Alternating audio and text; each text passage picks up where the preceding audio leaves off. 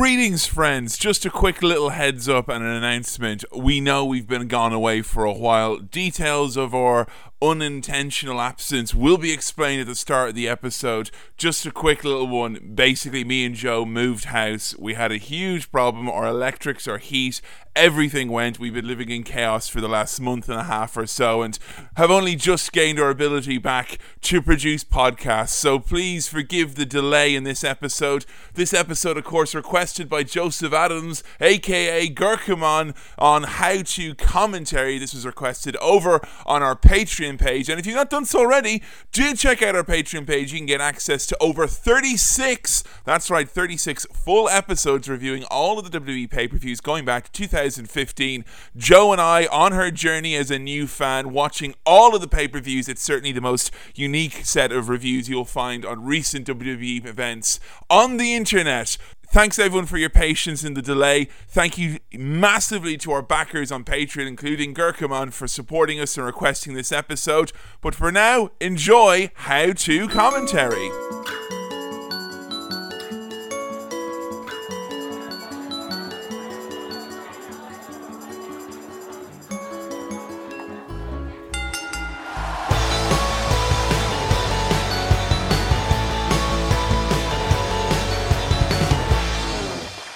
Greetings, friend, and welcome to another episode of How To Wrestling, the world's first wrestling podcast detailing how to wrestling, how to get into wrestling, how to understand wrestling, and goodness knows, maybe even how to enjoy wrestling. And hello, friends, we are back after an unplanned exodus, an unplanned sabbatical. We were on a bit of a break. No, not like Ross and Rachel. Joe and I love each other much more than those two geeks ever could. We had a bit of a problem. We moved into a house, and shortly after moving into that house, we realised that the house wasn't livable in a way. I mean, that the whole house was a fire hazard? The house was broken, so short of getting a new one, which I did. I went to the shop and I said, "Here, you take me for a mug, or I give us another one, like, you know, this one's faulty." Apparently that's not the case. That's not how home ownership works. So we were without electricity, heating, hot water. That's the triple threat there. The real, you know, carpets. My Mount Rushmore of living is electricity, carpets, hot water, and carpets doesn't sound like that big a deal because you just say, oh, it's like normal floor underneath a carpet. Well, apparently it's not. No. Apparently underneath a carpet is a hellish existence of dust, mud, and general awful dangerous tools like razor blades. So if you're a backer on Patreon, you've already gotten exclusive access to our horrible past, month and a half to 2 months of it's been some hard times, that's what to say. And in the Outdoor podcast and the other podcasts I do, fortunate that I had a lot of stuff recorded in the bank before this happened. Then we did our live shows, and we're like, I'm going to move into this new place and start churning out some content. And unfortunately, the house gods of the Northwest Midlands had other ideas in mind. But we're back. We're not at 100% in our new place. We are still designing and perfecting our podcast room. Yes. Which is going to be an exciting place where all of our podcasting will be taking place from the future. Until then, Joe and I are sitting on a couch downstairs in our front room. Old school How To Wrestling. It's very reminiscent of back when we first started the podcast and we used to have to sit on you remember my really shit couch? I was going to say I was never this comfortable when we first started. I remember used to sit on the floor because it was more comfortable than my couch. The floor like arched over like some sort of terrible bird. Some guy just tweeted us recently saying, "Oh guys, we've just been through the first year of episodes of How To Wrestling. Really enjoying it." I'm like, well, I was in pain for most of those, so I hope you enjoyed it. There's a lot of blood, sweat and lower back pain went into those episodes, friends. Yeah, the first year of How To Wrestling is basically responsible for some very bad posture. That's why DDP came in the second year. It's a really good thing. Yeah, season 2 was DDP. So, we want to thank everyone for all the well wishes. We want to thank all of our backers and Patreon for all the support and love that has been sent our way in the past few crazy trying months. But we're back now, and 2018, we have decided we're going to make 2018 or personal jobber. Oh wait, no, that sounds like a weird thing. Should probably not say that. Hey Joe, have you seen the new amazing videos that we've been churning out? I have. Aren't we lucky to have such talented friends? Notice the use of the word we there, by meaning someone else, not me. Adam from the How To podcast has been making loads of lovely videos for How To Wrestling, and really, I've got a lot of new eyes on How To Wrestling. A lot of people, Joe, are in love with your impressions of well, they're not really impressions, are there? Your interpretations. Yeah, the worst impression, the laziest impressions ever, if that were the case. Sounds like a different version of your voice, basically, isn't it? It just is one of my voices. Okay, just so you know, right, folks, if you're keeping score home, of all the promos that Jo has done so far and has reinterpreted them in her own unique way, she did the Shockmaster, shared by Fred Ottoman, aka the real Shockmaster, to his Shoot Facebook page. Does he have kids? Yes. I hope his kids saw it. And were like, wow, Dad's so cool. Wow, Dad's a sexy English lady now. Awesome. About time, you know. I mean, I'm just saying, he wasn't there like, oh, I'll drum up some bookings with this. He's like, I want this to be shared with my close personal friends and associates. So that's good. Scott Hall, he was taken aback, wasn't he, Joe? Yep. He said that British chicks are sexy. Yeah. Sound sexy. Sound. Yeah, let's not get too far ahead of ourselves there. That's good, though. I mean, That's you know. Good. Paige, Joe Graham, both people who Scott Hall has determined to be amazing English sexy ladies. So, you know. Paige? Yeah, he's had a thing for Paige in the past, apparently. Really? Yeah. So maybe that could be it, like, that could be the my connection. accent's quite far away from Paige's, really, isn't it? Like, can you say, this is my house? This is my house. Yeah, you're much better than Paige. That's a much better accent. Oh, you're nice. Just Better saying. than I was just going for different. I was going to say, Paige could probably, like, do an ad for car insurance. I want cheaper car insurance. This is my house. And I want cheaper home insurance for this ad. But the only person who's not shared or loved your interpretations yet, Scott Steiner. Barely a peep out of him. No. I wonder what that is all about, like. Do you think it hurt his feelings? I wonder if he feels personally insulted. He's like, who does she think she is, trying to do a better job than me, Scott Steiner? Outside of that, of all of them, that is the one I'm most proud of, because a couple of people have said that I actually make it sound coherent. That's the first time that promo has been shared on Master, and was like, dude, it makes total sense. Of course. Suddenly, he sounds very eloquent, and yeah, the numbers don't lie. And they spell disaster for you at Sacrifice, Samoa Joe. I was just worried that, like, because we haven't heard from Scott recently, he's been kind of quiet. I was just worried that you kind of broken him a little bit. Like, he's in the mirror, like, you're not a big bad boo daddy. You're like, you're not Freakzilla. Second largest arms in the world at best. Like, whatever, it's cool. And also, as well, in the meantime, with all this excitement going on, Joe has a new gimmick, which is, I'm going to give you this new gimmick now. You can take it if you want, you know, a silly gimmick. So we all know it's the way to get over in the mid-90s. The Plasterer of Paris. Why of Paris? It's not Plaster of Paris. Because plasterer is a skill and a trade, which has been very useful in our current predicament. Joe knows how to plaster, by the way, folks. I'm just saying. This is a new skill of mine. I'm very proud of it. Promos, plastering, you know, reach out, folks. I think a plaster is too respected as a skill and a trade, so if it's the mid-90s, we have to go for the cheap heat. So you're not just a plaster, you've come... French plaster. Yeah, you think you're better than us. Yeah, so I'm like snooty, French, and a skilled labourer. Yeah, does the job to the standards required, but does it in a way that we just don't like. So bookings are available now, Plaster of Paris at AOL.com. Send your emails there, folks, and Joe will get through to you. Today's episode, one which has been much researched and much looked forward to. This is one which we started looking at, quite a while ago, and now we finally get to talk about it. We've been bubbling at the pot trying to talk about this one. We're talking about the most maligned of things in wrestling, it seems. We're today talking about commentary. It is How To commentary. We're talking today about the voices you hear when you turn in to watch wrestling. The people who are filling in the blanks as the action happens on screen. All the voices you're tuning out incessantly for me. Just cannot bear them. Jim Ross, who's considered to be the greatest wrestling announcer of all time by many, myself and Adam met him, and he said the most beautiful poetic thing. He's probably said it to thousands of people, so it's not special. But anyway, he said to us that the wrestlers provide the music and the announcers provide the lyrics. Oh, I thought he was going to say rhythm. Oh, that would be a bit... Well, well, we meet him again, we go, would you not say this instead? No, I mean, lyrics makes more sense. Yeah, because it's kind of the ambience, the atmosphere should all be created by the wrestling. It gives meaning. But the direct connection with your brain... Yeah. That should be It makes it understandable and digestible. Although music is I don't know, this is a complex one. It is. It's a complex analogy. And commentary is a complex thing because when we mentioned this, I mentioned the live show where there's going to be, we're going to do commentary next. There was kind of a good fucking destroy it. Yeah, I fucking hate it. You know, there's that kind of a vibe in the room. And I don't say I've always been an apologist for commentary. I understand why commentary is the way it is in wrestling, and I can understand why that gets on people's nerves. Most of my podcasting career I've made out of making fun of commentators in various points in history. Yeah, and you've gotten in trouble a few times because of it.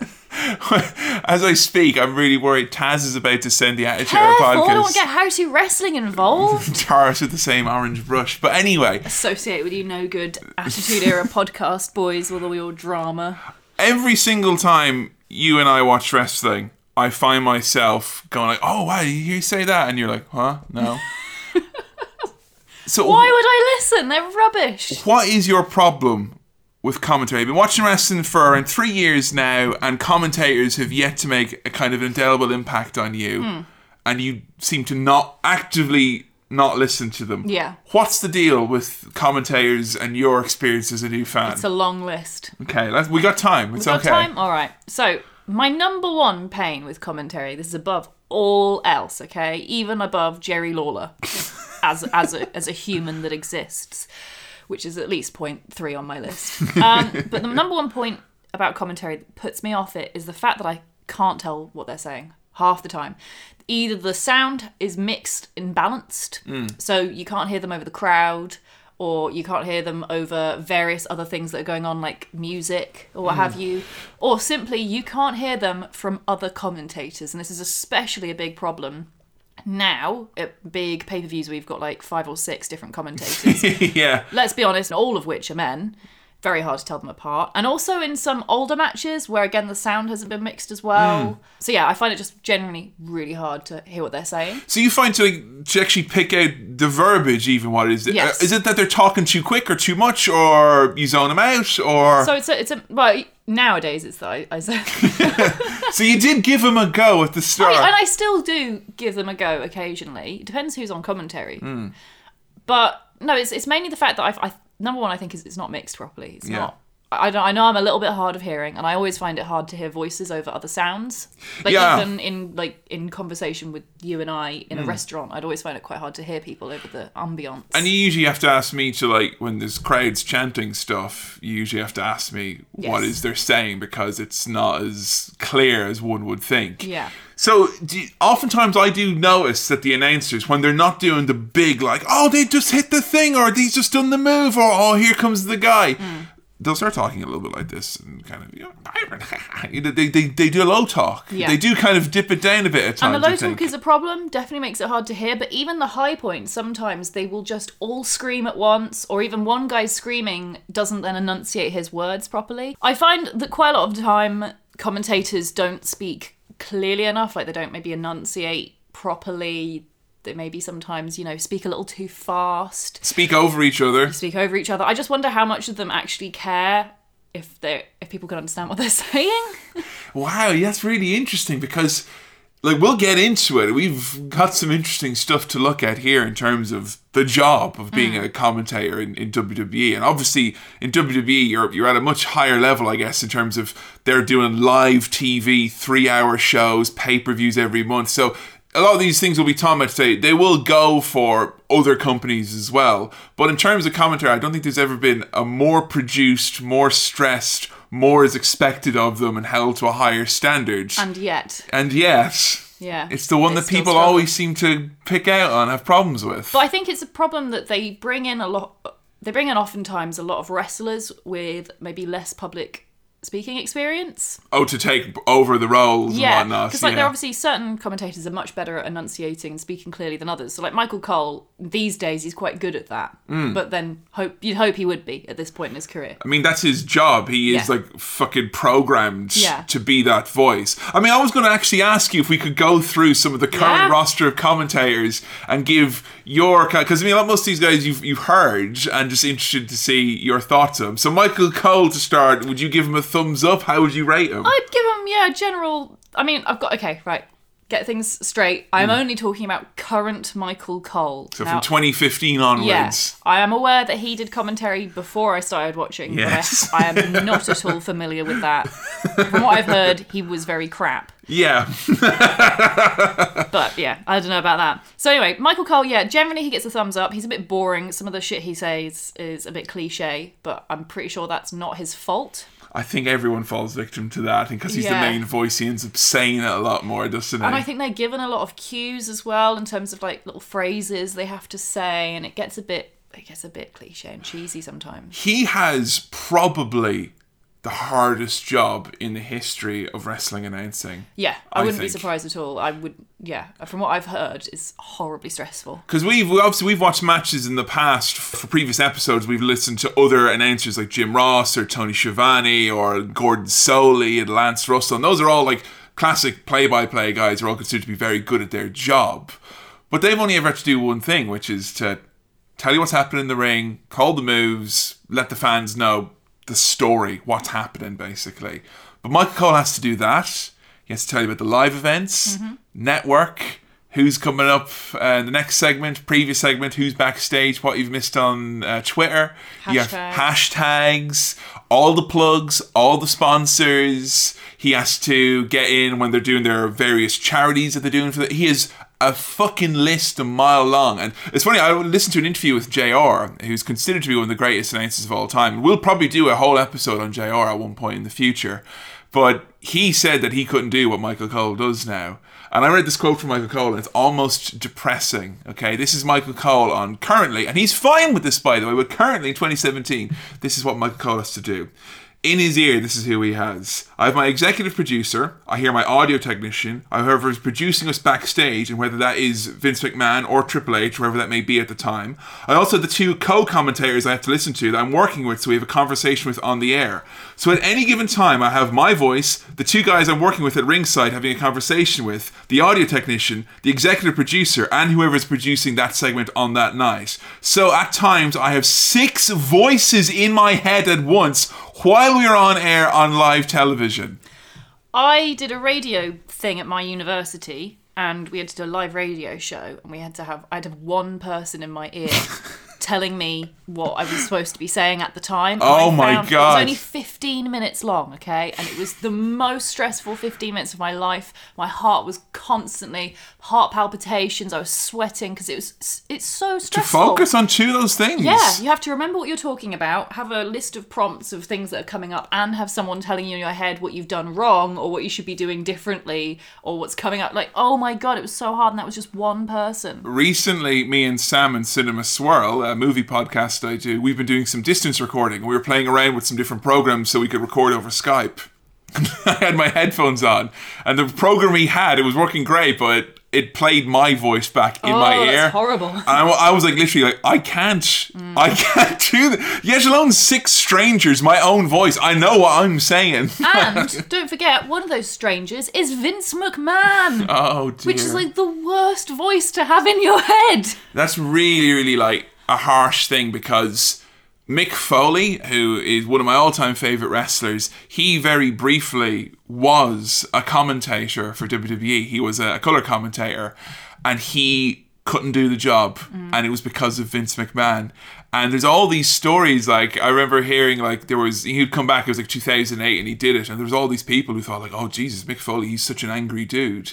Because the only times they'd seen him was coming from backstage and screaming at Vince McMahon, going, don't fucking talk to me like that, never again. Like, I've wrestled like fucking 20 years, I've been in the business for 30 years or whatever, and you're like talking to me like I'm a nobody, and it's really disrespectful, because Vince, when he's in your ear, if you say something wrong, he's not going to be, come on guys, we can do that better. It's like, what the fuck, god damn it, I told you. You know, he swears, he belittles. And we've heard this from other people as well, like JBL, even Mauro Ranallo, saying, look, that's the job. He's in your ear, he's angry, and if you do things wrong, he will swear and he'll come at you.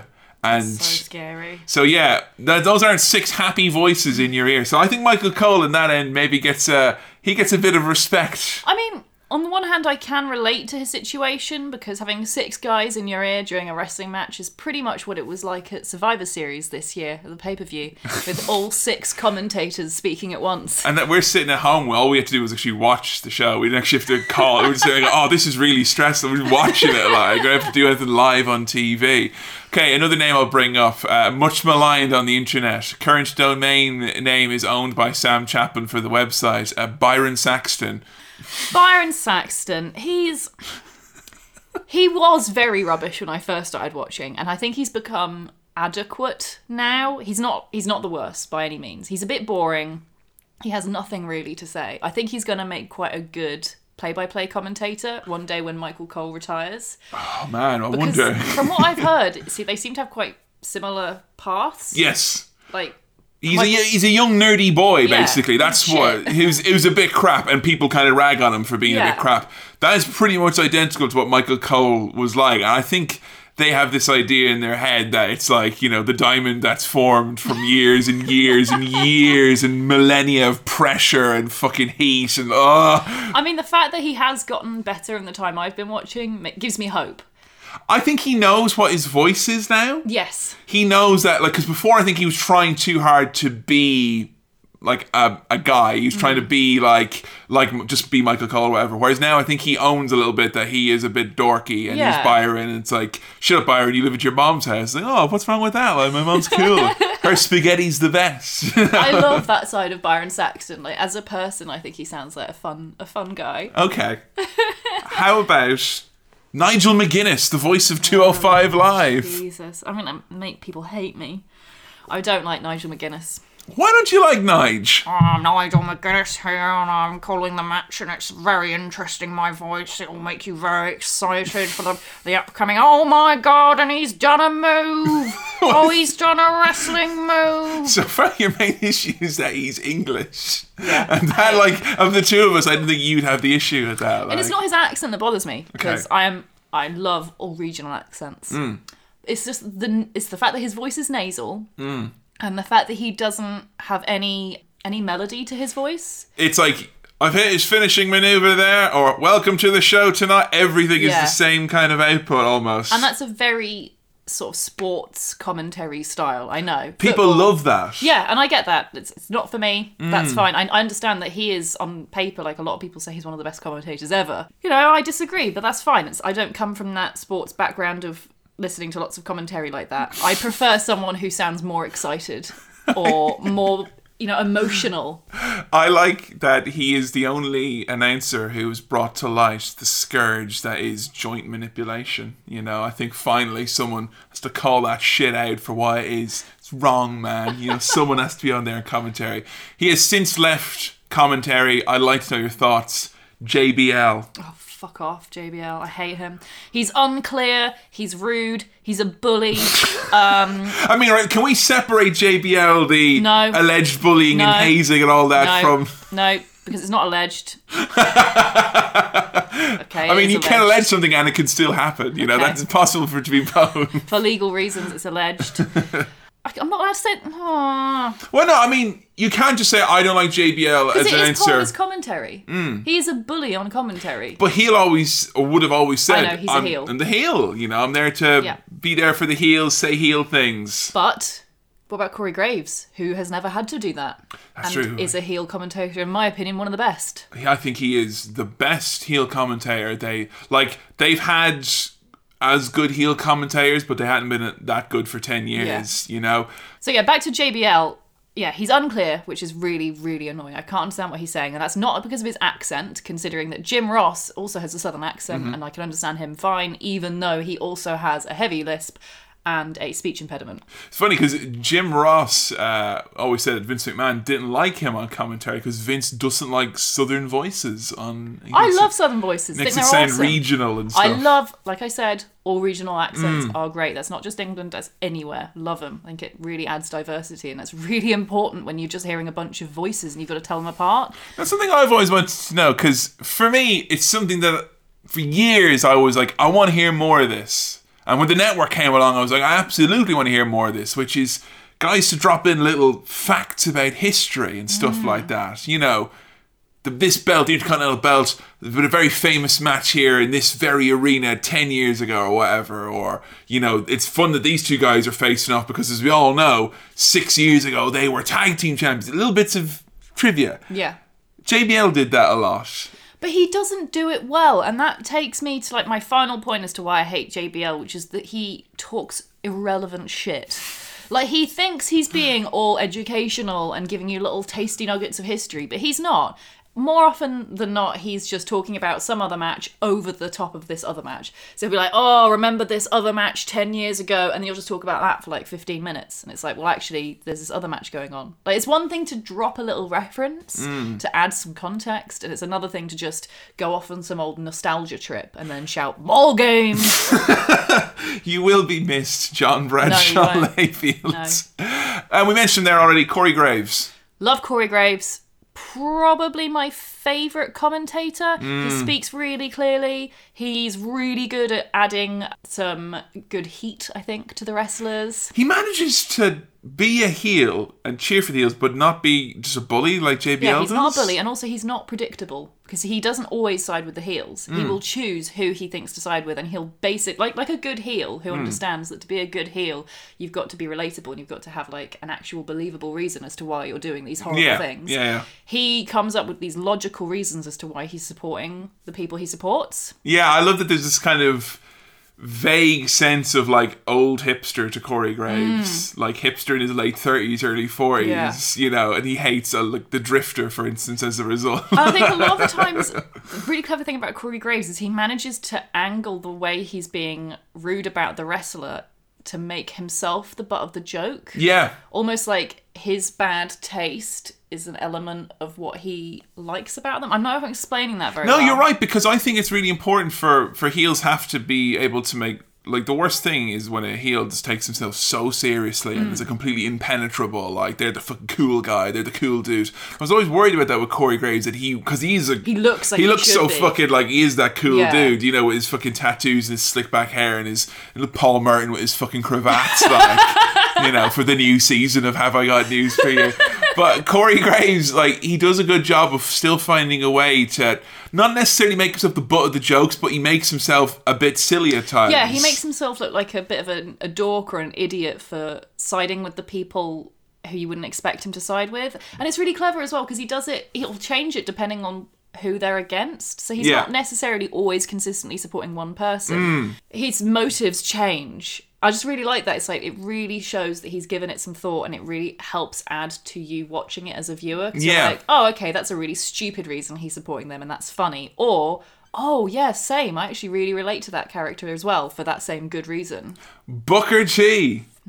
Okay, this is What a concerned look. Well, I started off with such a bias because literally the first time I ever saw Booker T on commentary, or ever saw him do anything ever, was I forget which pay-per-view it was, SummerSlam or something like that. He was doing, because before he was doing commentary, he was doing the pre-show panels. That was it. Yeah. Yes, and I can't remember what it was, but it was the first pay-per-view I watched with you and Adam. Yeah. And he famously said, and I know people are going to hate that I'm referencing this because we've got told off by our listeners before, but he said, all women hate each other, brother, and I can't forgive him for that. I hate Loads of, like, that's such a...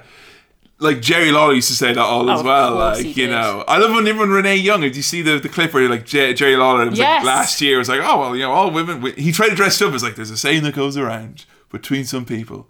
And the way it is that we kind of feel that all women hate each other. And she's like, just fucking stop, old man, you know. Yeah. Stop it right now. So, I mean... Booker, he kind of plays a bit more of a heel character these days, I guess, but... To me, it's not clear that he is a heel character, though. He's a character. I know that. Is he, though? Is he a character? Oh, he's a fucking character. He just fucking shouts out whatever the fuck he wants. Like. But is that what makes someone a character? Because to me, Corey Graves is very clearly a character. Like, I know he puts on that heel commentator hat, and it's not who he really is. Like, I feel he's more of a character in the show. And like, if Corey Graves, the character, appeared backstage and someone came up and said, "Hey, I want you to do this," or "Here's this news," I think I could interpret how he'd react. Whereas Booker T, I don't think I could. Like. No. And I think that's the trouble with a lot of heel commentators is that they get this idea, some wrestling fans also do this, which is, oh, I'm an arsehole, therefore I'm a heel character. You don't get to just decide that your personality makes you a character. I'm sorry, that's not how that works. And Corey Graves does it really well in that you can, like I said, you can tell it's not really him. It's not his real beliefs. He's putting it on. But someone like JBL and someone like Booker T, it's not like they've historically come out with all this like really good, wholesome, I'm actually quite a nice person. Yeah. To distance themselves from the character that they're playing. So if they're not doing that, how do you know it's a character? How do you know they're not just being an arsehole? I think they'll take the approach that like, you know, I know Booker T definitely does this because he has a radio show where he does shit like this all the time. And I think he's like, I'm being like a provocateur kind of. I'm going to make the fans go, what the fuck, and tweet and say things and stuff. Different from being a heel. And that's, I think there's a lot of this in wrestling, which is like, oh, I'm being an arsehole, or oh, I'm being edgy. I'm getting a reaction. I'm devil's advocate, which means, yeah, exactly. I get a reaction, which means I'm a heel, which means I'm a character, which means it's not really me doing it. It's just something I do, which happens to then have some sort of consequence. Oh, that's just fucking bullshit. I don't like it. I think it's lazy. I think it's people acting like a dick and just hoping they can get away with it. Mauro Ranallo! Fucking love him. It's my fave. He's probably one of my faves. Just a total gift. I think he talks very clearly. He's very, very good at giving play-by-play of what's going on. He'll call moves correctly, which is always a good thing to Almost to a fault, like. Yeah. You know, he'll be like, oh my god, the Omo Warren. No, you don't need to, mate, right? We've not watched that. It's alright. Just call it a fucking arm sore, whatever. It's cool. Best of all, he has just a beautiful voice. Yeah, I think that's fucking a gift, that voice. With that voice, you can't be doing anything other than covering combat sports and wrestling and just stuff where people are going bah! And hitting each other and doing things. And I find it funny that I hate Nigel Guinness on commentary but love Mauro Ranallo when they both come from quite similar backgrounds and their styles, you could argue, are again quite similar. They do work quite well together on NXT, although the problem with NXT, oftentimes when they do it, Nigel records it separately to him. They record the distance. Yeah, Mauro's got like a home studio, and I find that's a bit weird. But on the live shows they've done together, they've had really great rapport. I think a lot of people rag on Mauro, and I guess it's a question of taste about some of his pop culture references. Oh. You know, because he'll be like kind of someone put someone upside down in the corner and be like, oh, you must be watching season 2 of Stranger Things because he just went upside down. And be like, come on now, Mauro, you're trying a bit too hard there, like, you know. I mean, I can't technically fault him for that because it doesn't bother me, but that probably will backfire when it comes back to like rewatching classic wrestling matches and it suddenly has this very aged reference. High fidelity kicks there by AJ Styles. You gotta think he's checking out season 2 of The Crown with the infidelity of Prince Philip. Alleged, that is. You know, he just pulls him out, isn't he? Like, seamless, easy, you know? Yeah. Let's talk about some of the more classic announcers, ones that we've had some experience with. We're going to look at a match from an interesting point of view later on, but JR, Jim Ross, considered to be the best. Yeah, I love him. You love him? I love him. He's got, again, a beautiful voice, which I find really important. Having a listenable voice is great, I think. He really understands, probably the best out of anyone I can think, how to add context to a match without it detracting from the match itself. Like a little side where he's telling you what's happening. It's like, and you got to think this, folks. Just a little thing there where you kind of go, huh, as opposed to, and of course he's got to be doing this because this happened, and also don't forget next Sunday this. You know, he limits his sides. And he just drops in those points of information, and it kind of he paints the picture well. He gives you the bit of information slowly. And as well, he will call moves in a clear way, and not just like you were saying with Mauro Ranallo, he sometimes calls them rather technical names, which doesn't really help all wrestling fans understand what's going on. He's a bit more straightforward with calling the moves and what's going on in the match. Like if someone jumps out of the ring, he'll generally say as much. So like, you know, if you're just listening, you can often get a better idea of what's going on with someone like JR than other commentators. With JR, a really interesting thing that he's done, he said this is what his approach to it. Even when he used to be like involved in the office side of WWE and, you know, was in charge of a lot of stuff, he never wanted to know what was happening in the matches. Really? So he would say, like, don't tell me as little as possible what's going to happen, so then he can organically react to, like, oh my, you know, the big twists and turns, and that's how he'd be able to... Because I was going to say, that's another thing I really, really like about JR, because he is technically a play-by-play commentator, Yes, right? he is, yeah. And yet, he again shows such emotional investment in the matches. It's not like Michael Cole, who kind of will go like, oh wow, occasionally.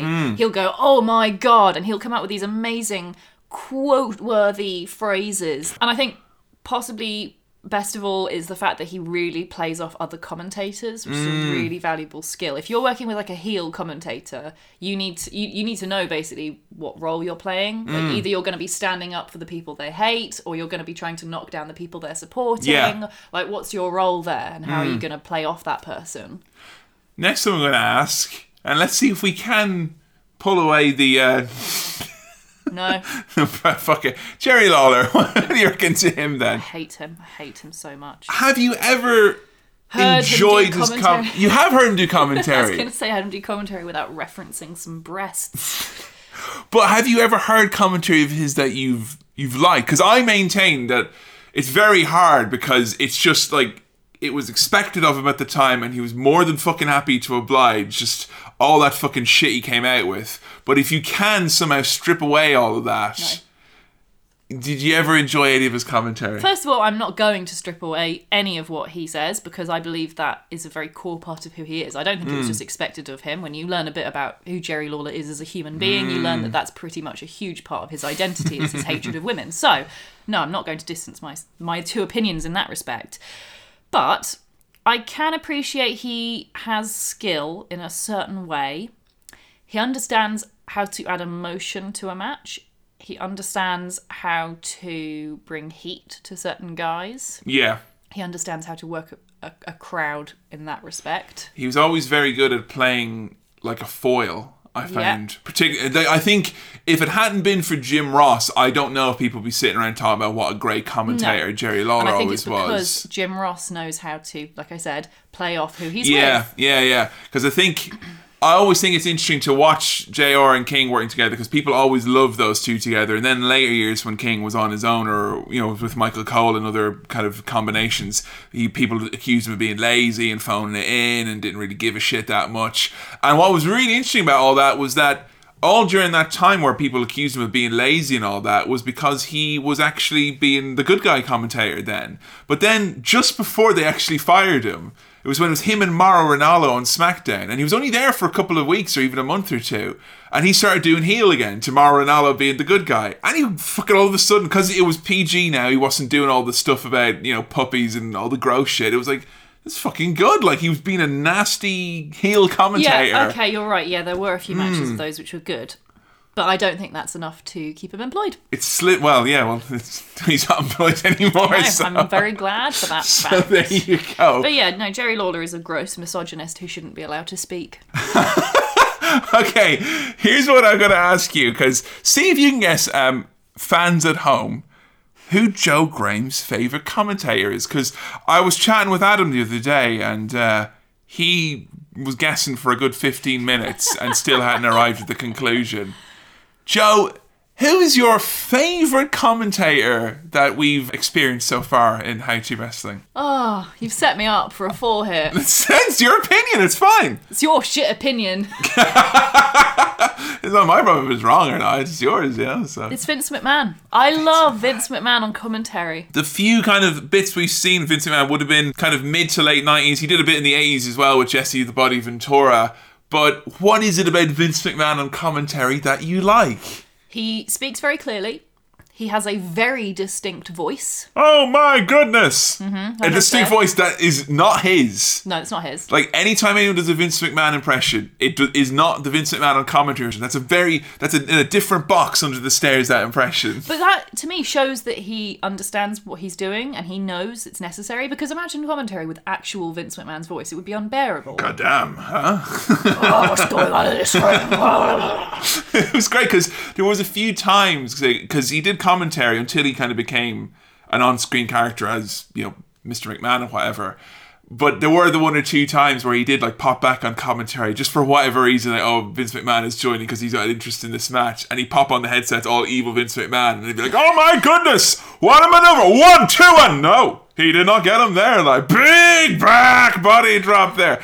He would call like 2 fucking moves. I'm not saying he's the best. I'm not saying that. He's your favourite though. But he's my favourite. And again, he's really good at like doing the big moments, I find, at, like bringing some momentum to them. I love his weird voice. I've said that already. And he's clearly in love with, like, most of the matches when he was commentating is when Shawn Michaels was the top guy, and he was clearly enamoured with him. It would always just be like, yeah, whoa, that sexy boy. Talk about a heartbreak kid, huh? Mine's in smithereens. Whoa, what a crotch. I just love how old-fashioned it is as well. And it's I like that about Mauro Ranallo's voice too. It's quite old-fashioned. It does. It reminds you kind of like if you went back in time to the 60s and someone's watching boxing on TV. They'd be like, oh my goodness, you know, all shocked and surprised at what's going on around them. So let's get into a little bit about the role of commentators. It's a thing that's changed over the years, but you've got 2 main strands of commentators. We've got our play-by-play guys who are there to tell you the moves, describe the action, tell the story of the match. In its most basic sense, that's what they're meant to do. And even today, when they have all these other things that's meant to be happening as well, they're still meant to be telling you that. The colour is there. The colour commentator is meant to be there to kind of provide analysis. Oftentimes you'll find that the colour commentator is a former wrestler. That's why Jerry Lawler was a famous colour commentator, because he was a wrestler for many years. Jesse the Body Ventura would have been the first kind of heel colour commentators ever. Again, he was a former wrestler. And he was, you had wrestlers who had former grudges with people. So they'd be talking about, oh, this, let me tell you, I've been in the ring with that guy and that move hurts. And they were meant to kind of provide information that the play-by-play guys maybe couldn't give you, because the play-by-play guys hadn't been given a headlock or a leg drop or a body slam or whatever. They have at other times been given other roles along the way as well. We've mentioned a few times in the past World Championship Wrestling, WCW, the rival organization to WWE, then WWF, for many, many years. They would give their announcers other jobs along the line to try and take down the competition, let's just say. The executive producer of WCW at the time, Eric Bischoff, around late 90s, when they were head-to-head on TV, he would take advantage of the fact that his show was always live, and oftentimes Vince and WWF would tape their shows. So he would have his announcers at the top of the hour go, here are the results for WWF. What? So don't turn over, guys. What? You literally, Hogan and Ric Flair will be coming and go, and just so you know, folks, over there in the other show, The Rock is taking on Ken Shamrock in the main event. That ends in a DQ. Kane and The Undertaker tagging against, the Dudley Boys. They would just run through all the matches and give the results and not like you got to check. They would just say, yeah, Vader got disqualified against Goldust. Would fans not hate that? WCW fans liked it because it was like, yeah, fuck the competition. But I think the idea was that if you're going to switch between the two and they can go, look, this main event that they're hyping up, Austin and, whoever, it's just going to be a DQ. So you might as well tune into our show, because our show's live. You don't know what's going to happen, even though theirs will probably end in something worse than a DQ. So yeah, oftentimes the announcers have been used to try and attack other companies and things like that. So there weren't fans watching both shows thinking, well, this is a bit fucking annoying? Well, I suppose it's before you had TiVo or before you had, the network or so YouTube or anything. There was no way to watch both. It was like 1998. Both shows were on live at the same time. They would repeat them later in the week or have highlight shows. But if you wanted to watch Raw, that was when it was on, 8 p.m. on Monday, and Nitro was on at the same time as well. And they would even do things as well, like they would start the show like 3 minutes early because they had a better relationship with the network, so they could go right at the top of the hour, just so you know, the other show's got all these things. Wow, that's so shitty. And one time as well, it was when Mick Foley was going to win his first ever world title. For fuck's sake. They literally had their announcer in WCW, Tony Schiavone, go, just so you know, folks, in the other show, the B show, Cactus Jack, he used to wrestle here, Mick Foley, he's going to win their world title. And he went, that's going to put some butts in seats. And that actually worked the opposite, though, because as soon as he said that, of course, everyone changed channel to see the first time he got that. That's so stupid. But it's very interesting as well because I'm watching a lot of SmackDown from like 1999, 2000 at the moment when WWF were under a lot of attack from like parents' rights groups. And the announcers are there saying, write your congressman, tell them that WWF is your freedom of expression. They shouldn't censor us. Write them now. Start a letter writing campaign, all that stuff. So they've used the announcers for various means over the years. Blimey. Colour commentary is something we touched on a bit there, and I think it's a bit of a lost art in that a lot of the colour commentators now, they can oftentimes be a bit, JBL was very inconsistent with who he didn't like and whatnot. David Otunga, I think, was meant to be a colour commentator. What? I think he was, He just talked about being on a movie set with the Usos' dad all the time. I don't know. You won't be seeing him anytime soon. I'm not just talking about his wife. I'm talking about him. He won't be on TV for a while. They've separated. Aww. Yeah. Oh, no, it's not. No? She's alleging that he's a piece of shit, so, Oh, wow. Good. Fuck off then. Good. Classic colour commentators, people who always talk about, they'll talk about Jerry Lawler, despite your oppositions. He's well renowned. Yeah. Paul Heyman is always one who I've always adored. Oh, look, Paul Heyman. I forgot about him. He's great, yeah. Yeah, it's unfortunate because he only announced for like 9 months in WWE and he announced in WCW during kind of dark ages, but he was always really good. We talked a bit about it on our Heyman episode. Yeah, because he did it with Jim Ross, didn't he? Yeah. And he was really good. Like, I don't know how they can say Jerry Lawler and Jim Ross are better than him and Paul Heyman. Well, when I met JR, me and Adam, the first thing we said was like, just so you know, you and Paul Heyman, that's like the fucking best. He's like, yeah, everyone seems to say that to me, like that was the best combo ever. And I think had they done it for longer than they did, or in more of a prime time spot, because they did it at the tail end of the Attitude Era when business was going down, as opposed to Jerry Lawler was there all through the 90s, all right up until 2001, and he was the guy with JR for most of it. So the originator of heel colour commentary was a guy called Jesse the Body Ventura. He used to dress up like a complete dickhead. But for many people, and by far the most requested colour commentary people wanted you to find out more about, because you only saw him a little bit before, was Bobby the Brain Heenan. Oh, I loved him with his hammer. So Bobby Heenan, you have only seen previously as a man with a hammer and a plan. So what did you know about the Brain? Nothing. Except he has a little hammer in his jacket. And he was very funny. He has been referred to as being like the greatest colour commentator of all time. He passed away recently. It was very, very sad. He had a lot of struggles with like cancer and problems with his vocal cords. He was very, very ill and frail in his last few years. But during his time, there was no one better on colour commentary than Bobby Heenan. He was started off as an amazing manager, and then basically he took so many bumps and jumped around the ring for people like Hulk Hogan, the Ultimate Warrior. It's like, I don't want to do this shit anymore. Let's just do commentary. And he was put with a guy called Gorilla Monsoon, who was a big old boy, one of Vince's kind of right-hand guys from back in the day. He would have been close with Vince's father. And the two of them made absolute magic together. Because Gorilla Monsoon was he was like a nice uncle.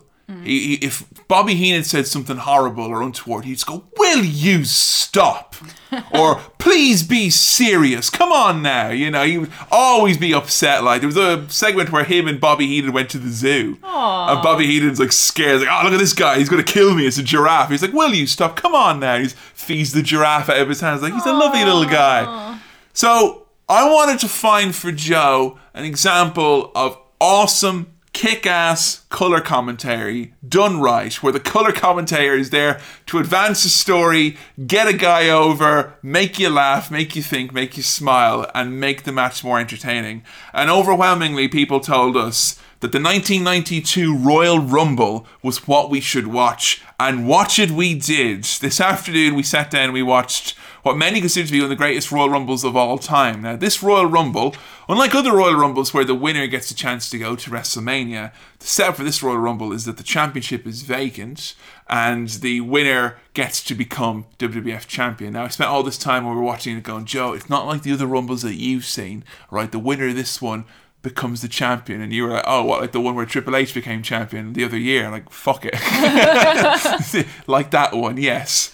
So Bobby Heenan is on commentary, and Bobby Heenan, the backstory of this is that in addition to being the colour commentator, he is also the financial advisor and general manager of Nature Boy Ric Flair. Mm-hmm. Okay. And Ric Flair's also got an executive assistant in Mr. Perfect. No, it's executive consultant. Sorry, executive consultant Yeah. in Mr. Perfect. Now, they want Ric Flair to come into this match and win because he's just come into the company. He's claiming to be the real world's champion because he was the champion over in WCW and he jumped to WWF. He's like, I'm going to be the real world champion. So if he doesn't win this Rumble, we're all going to have egg on our faces, lads, and look like a bunch of dicks. So that's the setup for our Royal Rumble here. Before we start this, we got to have a little look at some of the entrants in our Royal Rumble, some snippets of... I mean, I always love this. We just randomly jump headfirst into a point in wrestling from the past where we haven't been much before.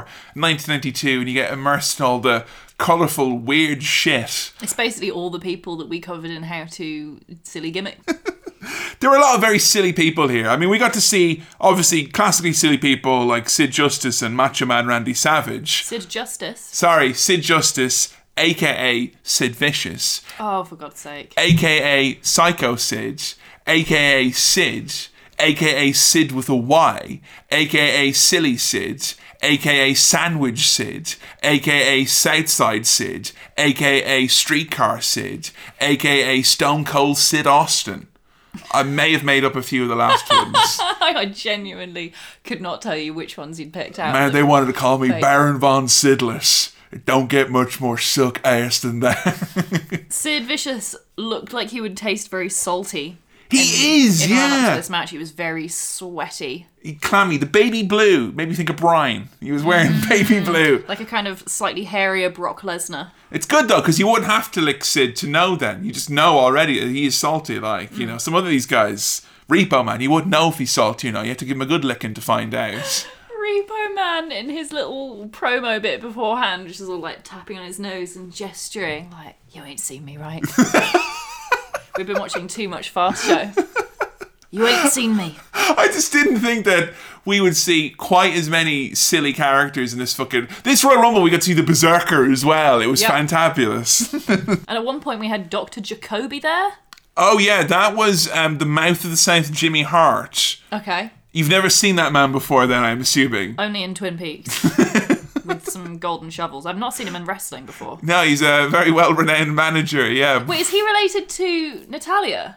No, he's not. Although he was in a group with Natalia's father and Natalia's uncle, because he also had a last name of Hart called the Hart Foundation. Oh, But we've talked about him briefly before, I think. yeah, different Hart, same last name, but he has been involved in... But he is actually married into the family, isn't he? No, he's not. No. Isn't there another Hart who did marry into the family? Yes, that's the Neidharts who married into the family. okay. And also, the British Bulldog also married into the Hart family as well. But his last name isn't Hart. No. There was someone with the last name Hart who married into the Hart family. It's Natty's uncle, Jim Neidhart. Neidhart, okay. I know, so he already had a bit of... But he is called Jim Hart. No, Jim Neidhart. Yeah. Oh, wait, the surname is Neidhart. Yes. Oh, not Hart. No. Oh, okay. It's composed of it. It's within there, you know. Okay. It's modular. It's an IKEA surname, you know. I did like Hulk Hogan in the build up to this Royal Rumble saying that it's going to be his cup of tea. Oh, yeah. As if Hulk Hogan's ever drunk tea. It's been broadcast on Sky Sports, so I think he was going for the English fans there, you know. Who was the old posh gentleman? The old posh, oh, you mean the English guy? Yeah. That was Lord Alfred Hayes. He had a quick word with Ric Flair before that. I'm just here in the dressing room of Ric Flair, standing by to get a word in with him. You make him sound like Louis Theroux. Joint manipulation there. I'm standing here with Ric Flair from North Carolina, who believes that he is the world champion and that ghosts are occupying his home. Really? Really? But yeah, Lord Alfred Hayes. I like Lord Alfred Hayes. What do you reckon to him? Classic English gentleman, Lord Alfred Hayes. He was like a little cute English version of your dad. It's like we saying there, I'm standing here with Ric Flair. No, Dad, not like that. Do it right. Do it like a ring announcer. Come on, Dad. So Bobby Heenan, the fact that he's getting 2 paychecks for tonight and the fact that he's been financial consultant and also a colour commentator is having a lot of problems in this match because he doesn't know when Ric Flair is going to come into the match. There's 30 people who come in. It's a random lotto. So he's been saying all throughout this that he hopes that it's probably going to be between 18 and 20. He said ideally 30. Ideally. Would be best. At the start, I mean, it's a journey. It's an odyssey for Bobby Heenan, this match. He goes through the 7 stages of grief. He goes through every human emotion, I think, that there is. It's quite impressive. Especially denial. A lot of denial in there. A lot of denial, and whatever got the phrase, it's not fair to Flair to come out. There's a lot of that as well. I kind of want that on a t-shirt, like not fair to Flair with like the number 3 on the back. And I think that'd be really cool. And a really upset Bobby Heenan caricature at the front. At the start, he's kind of like me on the day of, like, it felt like he was me on the day of a job interview, because he's both nervous and doesn't want the thing to happen, but also is like, come on, let's go, let's go. The guy's reading out the rules, like, come on! I had to turn on subtitles for this because I did find it really hard to tell Gorilla Monsoon and Bobby Heenan apart. And also as well, I think you have said in the past, kind of with some of the mixing on some of the older ones, you do find it hard with the loud ring in the crowd. And I found even with subtitles, this was really hard to hear what they were saying. And honestly, the subtitles, they're so shit, they didn't help much. I was shocked by this. They got so many words wrong. Like at one point, they got the words quilt and kilt confused. So Roddy Piper, he's like talking about Roddy Piper wearing a kilt. Yeah. And it's the idea of Roddy Piper wearing a quilt. That's like the day after the Rumble, after the cocaine. Yes, Roddy Piper will be wearing a quilt and going, rah! But the day of the Rumble, he'd be wearing a kilt with a K. At one point, they made a joke about someone being taken out in a body bag, and the subtitles said money bag. Oh, and the other one I liked as well, which was where they kept calling, instead of brain, it kept coming up as Frank. Yeah. Inexplicably. Bobby the Frank Heenan. He didn't suffer fools gladly. He didn't mince his words. And just from like a legibility perspective as well, they take up most of the screen. They're in all block capitals in a serif typeface, which means they have the little feet. And they keep putting in as well crowd chattering. Every line has got crowd chattering over it. They do miss a lot of things. I'll be honest, we will talk a bit about accessibility and stuff in a bit. Like, we are going to talk about it, but it was very fucking in your face here, the whole issue of subtitles. And I find it quite sad because when I first started podcasting a couple of years ago, one of the first people who gave us a shout out and helped us out and gave us some advice with running Twitter and stuff was a group called Wrestling with Subtitles. And it was before the network had come out, and they were always on WB saying, look, you've got a lot of fans who are hard of hearing, who want to know what's going on, they want to know what the commentators are saying, can you not put subtitles on? And like WWE, most of their, 80% of their DVD releases had no subtitles.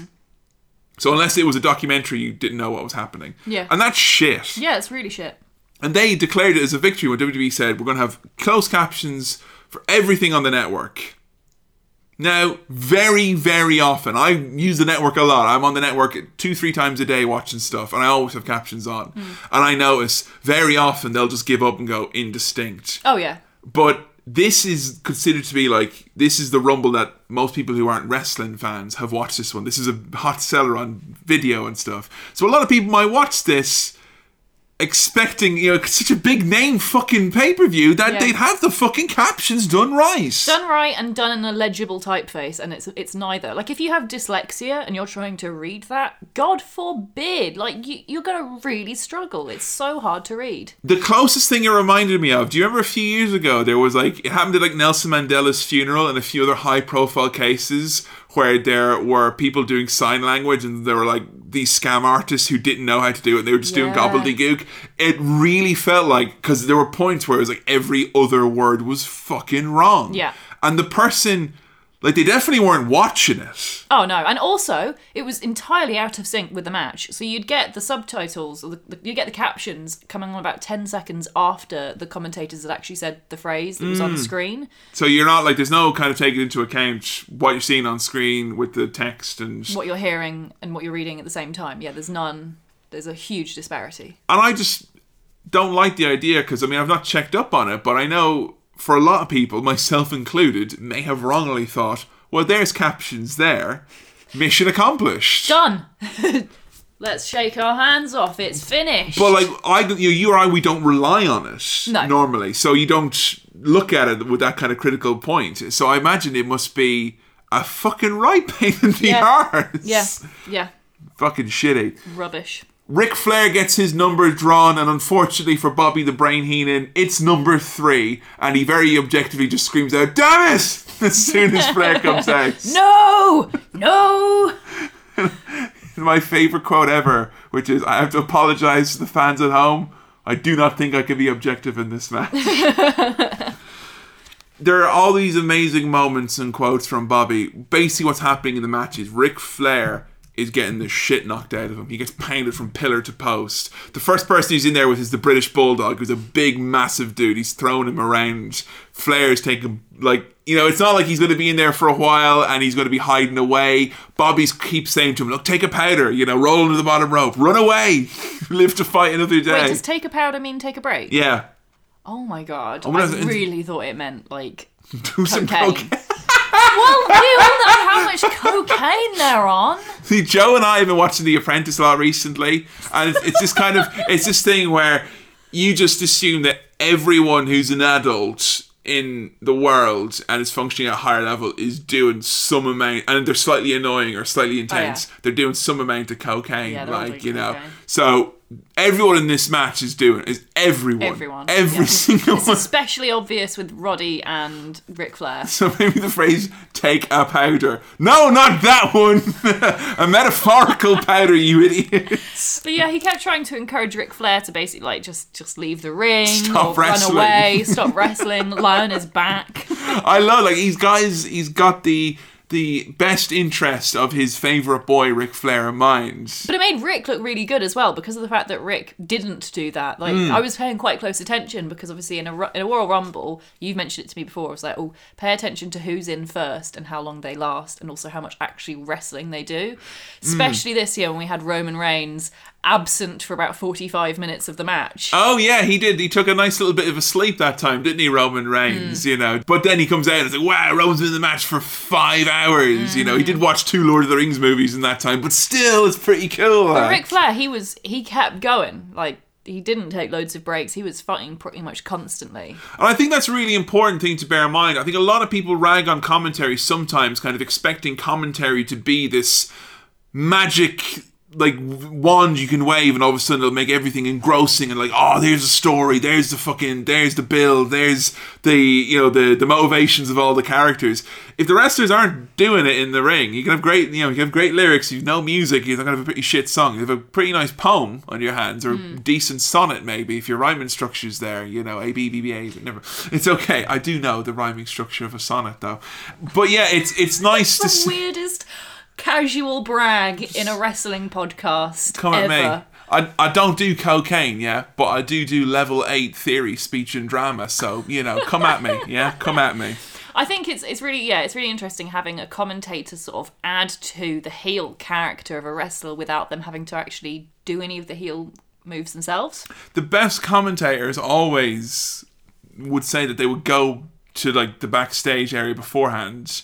Foley wrote about it in his book, when he started, before Vince wore him down to a little nub, he'd have his big biro and pad and he'd walk around going, look, what is it you're trying to get over tonight? What have you got a new move? What's your finisher called? Because when people do finishers, the announcers don't call them. Yeah. And he'd sit there with pen and paper trying to go, right, I'm going to try and get across the story that they want to tell, and we'll work together, because if that's what they're doing in the ring and I know it, then we can all work together and make it happen. And this is a really great example of the working in unison just to make it to that higher level. I fucking love it. I think, and it works as well when you've got a strong play-by-play like Gorilla Monsoon calling him out every step of the way. You're supposed to be a journalist. Shut up and leave me alone. I think as well, so that I missed in this, but maybe, I don't know what you think about it. I kept watching this match, and I hadn't seen this match in years. I kept watching it going, fuck, I wish they would cut back to Bobby, because I can hear him sweating. And I think if I cut back to Bobby Heenan, his shirt's all disheveled and his hair's a mess and he's fucking dripping bullets, I thought that would have made it a bit more. But yeah, I don't know. I agree. I don't think it's as important, obviously, when you've just got commentary for commentary's sake, but the fact that Bobby Heenan was actually a part of this storyline. He's emotionally invested in this, probably more than a lot of the wrestlers in the actual match. So I want to hear and I want to see his reaction to what's going on. Yeah. It's interesting. I always wonder if it was because I know oftentimes in the past they've shied away from doing that because they don't like the announcers to be the centre point. They don't want them to be the focus or whatever. But he obviously is in this match. Like, you can't avoid it. Yeah, it's true, yeah. So he should have maybe popped that camera on him. The Texas Tornado appears and starts beating the shit out of Ric Flair. Everyone just comes out and beats up Ric Flair. It's fantastic. Yeah. I find the pacing of this match is especially interesting because, like you say, yeah, everyone comes out, everyone picks on Ric Flair, and you find yourself, like, about 30 times in this match feeling that Ric Flair is about to get eliminated, and then suddenly, like, just as he's got, like, about to be pummeled over the top rope, the 10 countdown starts, and you know that someone else is going to come to the ring, and suddenly there's a distraction, and he manages to get out of it. It's amazing that he manages to find a way to both be a coward and also be incredibly resilient. Yeah, and I think Bobby's commentary really, really helps that. Because I think if Rick was just there on his own doing all that stuff, you'd probably just go like, fuck, Ric Flair. He's just a bit of a face then, isn't it? Yeah, he's a bit of a fucking badass. Yeah. But the fact that Bobby's squirming so much, and you know that Rick and Bobby are tight. Yeah, and Bobby keeps saying, like, do all these really nasty, heelish things. Like, Flair, quite, soon into this, they realise that Flair's going to break the all-time record for longest amount of time in the Rumble. And that on its own, that's an accolade right there. But as soon as they say that, Bobby's like, oh no, he's freaking out because in their game plan, they only budgeted for him to be in the ring for 30 minutes. And that's like not part of the 3-point plan for a fair Flair. Greg the Hammer Valentine comes out and he uses the figure 4 leg lock on Ric Flair, and that's also Ric Flair's finishing maneuver. And Bobby just goes, oh no! That is a great move though, just, it's fantastic. Like, people think, and it's often said in wrestling, Jim Cornette is a personality in wrestling who's always had this phrase, funny doesn't make money. And if you're making people laugh, people aren't going to take you seriously, particularly if you're a bad guy making people laugh, you're throwing money away. Ah, wonder if that has anything to do with the fact that Jim Cornette is one of the most irrelevant men in current wrestling. Boom! just saying, he's wrong. Has your video been shared by Fred Ottoman? Didn't think so. So come back to us soon. It's like such a shit thing to say. It's obviously not true. Yeah, honestly, if there was no comedy in wrestling, I would not watch wrestling. No, me neither. If there was no intentional comedy in wrestling, I wouldn't watch. If there was no unintentional comedy in wrestling, I definitely wouldn't watch. The fucking best thing about wrestling. It is the best thing about it. It's such a natural part of wrestling, in my opinion. It's so important. Bobby Heenan starts acting like your dad, not your dad, just a dad at a football game when he gets really too into it. He starts threatening to leave and just go in there. Like, I'm going to go down to ringside. I'm going to get in there. I'm going to, assuming he's going to go with a hammer. Gorilla Monsoon, sit down. Comes down to Ric Flair and the big boss man in the ring at one moment. And Bobby starts hyperventilating, requiring oxygen, literally asking at one point for oxygen.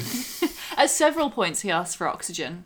And every time, it just ends up that Ric Flair's in the ring on his own. He goes, that's it, he's won! He's won, he's the champion! And that level of silliness, and I think again, that more to the point people go, oh, funny used to make money. But that level of silliness, that's what drew me into wrestling. Jesse Ventura, he was the only reason I would watch old wrestling. I've said before in other podcasts, when I first got into wrestling, I came from a point of view that I didn't like wrestling because I had seen Hogan and Ultimate Warrior, and I'd seen a lot of these slow dinosaurs, and I thought it was really hokey and silly. But then when I heard the commentary, my friends telling me about the commentary, I just thought it was so ridiculous. Like the Iron Sheik putting Hulk Hogan in the camel clutch and screaming at him in a foreign language, and then Jesse Ventura going, shut up, McMahon, I speak fluent Iraqi. He says he's going to beat Hulk Hogan, Humour is just it's such an important part of it, especially as a new fan. Yeah. It's wrestling is so silly. It was one of the things that really put me off the idea of ever bothering to watch wrestling, is because as far as I'm concerned, it was a very silly thing. Takes itself too seriously. Way too seriously. And as well, let's be honest, wrestling fans take themselves way too seriously as well. It's true, we do. As an industry generally takes itself too seriously, and I think anything it can do to lighten it up a bit is only a good thing. I think wrestling is at its most inclusive at moments. The moment we get when Ric Flair once again managed to be on the ring all on his own, barely standing, fucking hair's a mess. And the countdown timer is going, and Bobby's there going, just pace yourself. You got 7 seconds. Breathe through your nose. It's gonna be okay. And then Rowdy Roddy Piper comes out, who looks like he's done 2 seasons worth of cocaine at this point. And like The Apprentice season, like. the rougher earlier seasons before Alan Sugar really, put his foot down about having a certain quality of candidate in the process. But even if you don't know who Roddy Piper is, even if you don't know that these two hate each other and all that, the fact that you've got this guy going, oh shit, and then Roddy Piper comes into the ring and is like, ah, and he does a little twirl. Yes, a little pirouette. And Bobby Heenan's going, oh no, that's just like how. Like, that's so uniform. Anyone could watch that and be like, that's fucking, that, I get that. I know what's happening here. You need to be a wrestling fan to understand those moments. And again, like, adding to the whole, to Bobby's character, and also adding to the fact that he's really invested in Ric Flair winning. Like, he comes out with some fantastic lines in this. Like, with Roddy Piper, who is like... He pulls a guy off Rick at some point and starts beating on him. And he goes, I love you, Roddy. It's not a skirt, it's a kilt. And then literally 5 seconds later, Roddy turns on Rick and starts beating on him. And you've got Bobby screaming, I hate him! The skirt-wearing freak! He's so fickle. I love it. It's so funny. Fucking beautiful. At one point where they have reached here now where he has surpassed the all-time record, Gorilla Monsoon, who's the good guy commentator. And again, like, this is great play-by-play. He's not like, oh, he's the bad guy, so therefore I hate him. And that's always the worst thing I think a play-by-play can do, is like automatically hating all the heels and never saying they can do anything good. He's saying like, wow, what an athlete Flair is. He's managed to survive like 50 minutes or whatever it was at that point. Like, they really do a good job there. And also as well, like, filling in a little few backstories about some of the wrestlers who didn't like each other. Like Macho Man and Jake Roberts went right after each other. Although that led to a very confusing moment in the match where Macho Man jumped over the top rope. Oh, God. And then Bobby Heenan, with the cover of the century, saying, oh, because he wasn't thrown over the top rope. That means he is not eliminated.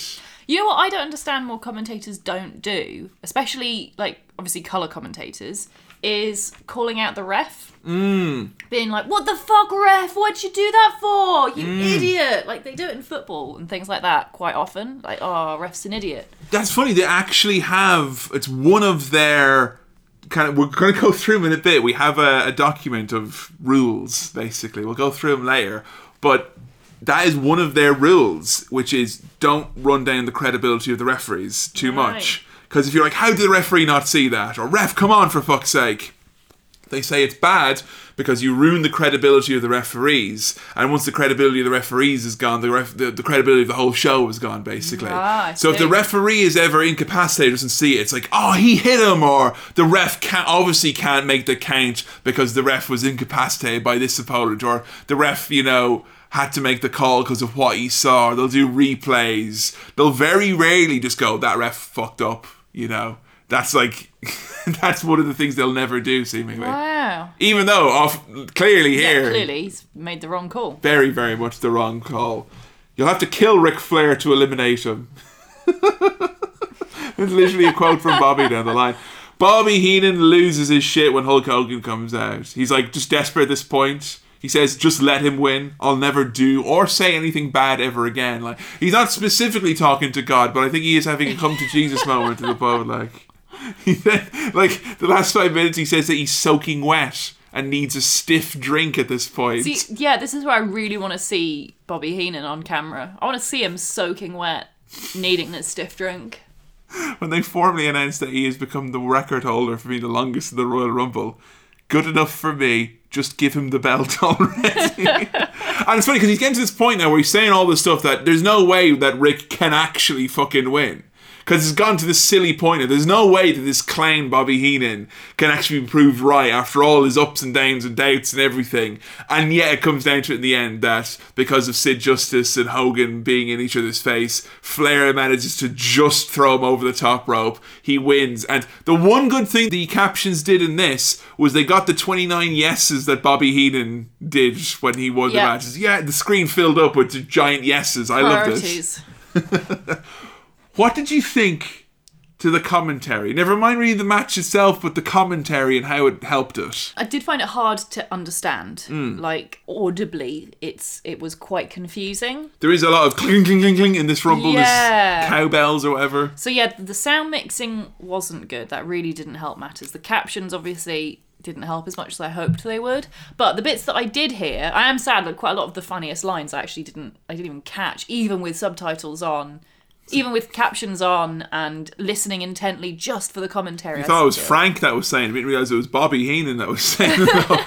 I mean, if you are someone who relies on captions, because I mean, we put the call out for people who rely on commentary, but if you are someone who relies on captions, like you have had experiences like this, do tweet us. Use the hashtag #HowToCommentary as kind of part of the episode, because I always like the discussions to keep going. I'd love to know what other people's experiences are, because by and large, it seems to be people like me screen capping funny captions on the network, and I'm pretty sure there are people who rely on those and aren't satisfied, and I think that needs to be better. Yeah. So if you've had experiences, good, bad or otherwise, do let us know. Use the hashtag #HowToCommentary, tweet us. Like, from my perspective, because I found it very difficult to tell them apart, which is funny because I said at the beginning, I'm a bit worried I won't be able to tell them apart, and you were like, no, it's fine, they have very different voices. But actually, when you have to hear them over a screaming crowd and watch what's going on in the match, and sometimes it is just genuinely difficult to tell who would say something versus the other person. I did find it really difficult. So, like, for my sake, it would really helpful if they did different coloured text. Oh, shit, yeah. To indicate who on commentary is talking. That's a really good idea, helpful. Yeah. If you are, again, relying on these captions, you can't tell who's saying what. You don't know who's saying what. It's just, here are the things that are being said by anyone. Yeah, it's really unclear. But it was so funny. And I think Bobby Heenan's obviously so funny. He's like obviously very, very gifted. But like, I think a really, really important part of this match is actually the relationship between him and Gorilla Monsoon. Is how well they played off each other. The fact that, because like Bobby Heenan on its own would be funny, yeah, sure. But it wouldn't tell that kind of desperate story in the same way that you've got like the down-to-earth Gorilla Monsoon being like, come on, sit down, stop trying to get into the ring. Come on now, he's probably not going to make it all the way to this end of the match. And he's gentle teasing. He's like, oh, your meal ticket's about to be thrown over the top rope. Yeah, that kind of gentle teasing to kind like of wind him up. Yeah, it really works, because I mean, you can be funny and be a shit commentator. You know, there's no doubt, like, there's loads of commentators who I'm sure are fucking life of the party, really personable guys, but can't do commentary for shit. Percy Watson on NXT. But like, it takes more than just being able to tell a joke and being funny and having a bit of timing. You need to be able to work with someone else, and those two, fucking fabulous stuff. I'm really glad you enjoyed that. And yeah, it was really good. Thanks everyone for the solid recommendation. So yeah, I sent out a call just kind of asking if anyone on Twitter, anyone who we kind of knew of, were someone who had visual impairment or someone who had difficulty of seeing. Basically someone who would end up relying on WWE's commentary or wrestling commentary in general, and how useful it is, because, you know, technically speaking, if you look at a sport, you should be able to listen to the commentary and know what's going on. Like, yeah, like that's the point of the like, first and foremost, that is the point of the commentary, right? Yes. It's like, to tell you on paper, that's it. That's the point of the commentary, yeah. And I kind of think of like oftentimes where you've got like Byron Saxton, JBL and Morrow, when they were just all talking over each other. And if you were someone who wants to, you know, watch WWE, even if you weren't like someone who's completely blind, just someone who had impairment and relied on the commentary more than someone, it would be very fucking difficult. Well, the whole point of accessibility, it isn't actually even just for people with like disabilities or anything. The whole point of accessibility is to make it accessible for everyone under any circumstance. So like, for example, with accessibility in the case of commentary, the idea being that maybe you're doing the washing up and you can't see the screen. If it's accessible, you should still be able to consume that content. That's the point of accessibility. It's for everyone. And that does include disabilities. Yeah. So it pisses me off, for one, when people are like, oh, I shouldn't care about this, I'm not disabled. Yeah. You know, why should I give a shit? It's to help everyone, okay? It's going to help you as well as all the other people who actually need this to enjoy what we're consuming. And I just think it's, you know, it's a bit small-minded of people to assume that there aren't people who would rely on commentary or, you know, have different needs. Obviously, of course there are. And, you know, wrestling fans come from all walks of life, like, you know. So yeah, we got some messages from a guy called Jeff Behrens, who has only got around 40% vision at any one time due to vision loss that he has. And he wrote to us just explaining kind of his experience. First, I'm only able to see about 40% of the screen at one time due to my vision loss, so you would think that commentary would be integral to my experience, but unfortunately it is not.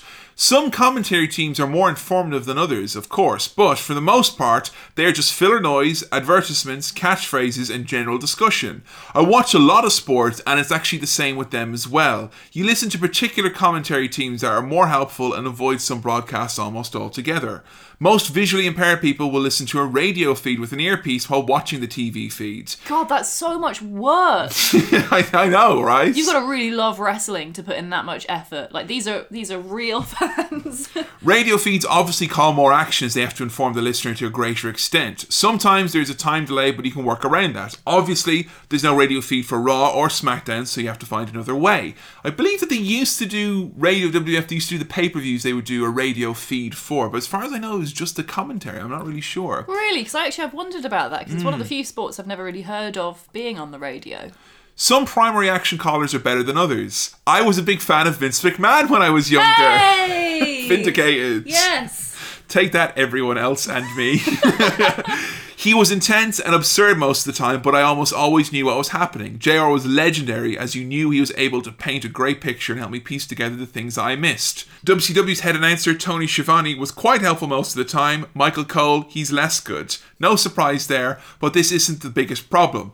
The problem is always the colour commentators. When Taz was working, things often got confused. The worst perpetrator for this is Booker T. It is nearly impossible to piece together what is happening when he has a microphone in his hands. Although JBL has been funny sometimes, brackets, sometimes, he talked so much that the commentary was almost useless in aiding me as to what was going on. The most important change that WWE and other companies can make to help the visually impaired is to lose the third man in the commentary team, or the second colour commentator altogether. That just takes up so much more time as bickering and establishing the face and heel dynamic and who ate who. It really is awful and makes everything much harder to follow. Second, the other things besides commentary can help.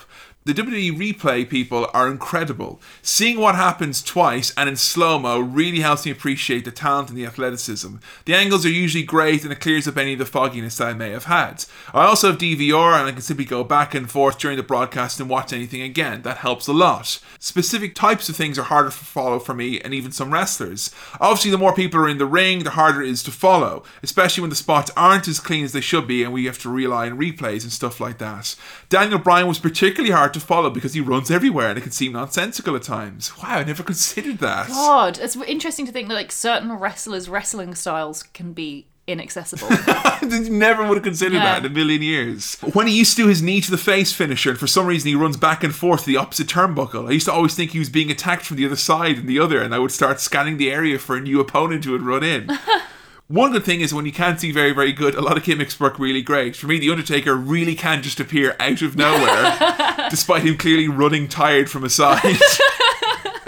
Anyway, guys, thanks. I hope the show goes great, and thanks for reaching out. Jeff, thank you so much for what honestly is one of the most unique perspectives on commentary and watching wrestling that I don't think any of us had considered. No, it's why it's so important that we hear all these different diverse voices so we can get all these different perspectives on how to enjoy wrestling. Yeah, I know.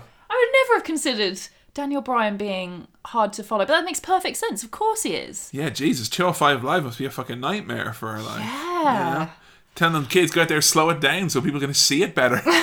Also, the point about going back on the DVR has again reminded me of just how fucking shit the network is, okay? I'm going to have a bit of a mini network rant for a second. Right. Rewinding a match. The hardest thing ever. Why do they have such a bad user interface? That's the ring apron. That's the hardest part of the ring, isn't it? You're going to powerbomb someone off the rewind feature on the WWE Network. That's the hardest part of the WWE universe. But it's ridiculous. Like, I appreciate they have the little dots to signify the start and end of a match. But, like, the actual rewind function is so bad. It's so shit to find a place where you've, like, dropped off. Yeah, it's crappy. And the actual user interface of the network itself anyway is also really, really shit. If you're trying to find a recent pay-per-view, it's often not on the main menu. It's not even on like trending or whatever their little, currently talked about window, whatever it's called. It's so hard to find certain matches, certain wrestlers. It's just the worst designed interface I can Yeah, I hate it so much. I bet there'll be loads of people go, how dare you, the network is great interface. Really, I can find anything I want so long as it's WWE ride along. So you had a bit of an interesting idea, Joe, for a match we could do that we could maybe not necessarily test but experience what it's like to rely on the WWE commentary a little bit more and see how good a job it does at painting a picture. Yeah, let's see if it does what it's supposed to do. So I figured, let's watch a match without looking at it. Just listening. Just listening. So I picked out a match. You asked me if there was like a match where there's like particularly good commentary or descriptive commentary, or we wouldn't want to. We're not going to look at a random ass match from the middle of a 3-hour Raw where they're talking about something else. We already know, so we thought we'd go with something that is known to be good. So a match that the commentary sticks in my mind, I suggested, and a lot of people suggested in terms of the best called match ever. By and large, this came up near the top of the list every time, which was Jeff Hardy versus The Undertaker from Raw's War in 2002. It's a ladder match for the WWE Championship. So do you want to explain to the people how it was you went about experiencing this? Sure. So we watched the match twice. The first time we watched, obviously Kevin's seen this match before, so he knows what happens. You know, you're quite familiar. I am. I used to watch this match so much that me and my best friend Paddy, when we first went to university, used to get really drunk and emotional and watch it because we were big Jeff Hardy fans. Such fucking dorks. And we used to watch it like really late. It's like, we were like 2 a.m. Do you think if we watch this match again, Jeff will win? Spoilers, he loses. But do you think if we watch this match again, he will win? Let's do it. Come on, Jeff! So yeah, we kind of have watched this one an awful lot when the commentary keeps hitting me right in the feels, even talking about it now. Like, I'm getting whatever the sad version of Goosebumps is. You know, so. You got Goosebumps before when we watched it. Both times. Yeah. Oh yeah, seriously. So yeah, we watched it twice. The first time we watched it was without any visuals, just relying on the commentary, and I made notes to see if I could figure out what on earth is going on in the match. In theory, if the commentary is good and is doing what it's supposed to, I should be able to come out of that viewing knowing who won, the main points of the match, any top moments, high spots or anything like that, and the story. Yeah, that's all. I'm not expecting to get, every move, nothing like that. I just want to get the general gist. I want to be able to enjoy it the way I'd enjoy any sort of wrestling match that I would watch the visuals for. Obviously, it's not fair to ask me this, seeing as I've seen this match so many times, but for you watched it dark the first time. Yeah. What was it like watching a wrestling match with no visuals at all? Like, how did it play out? It was quite...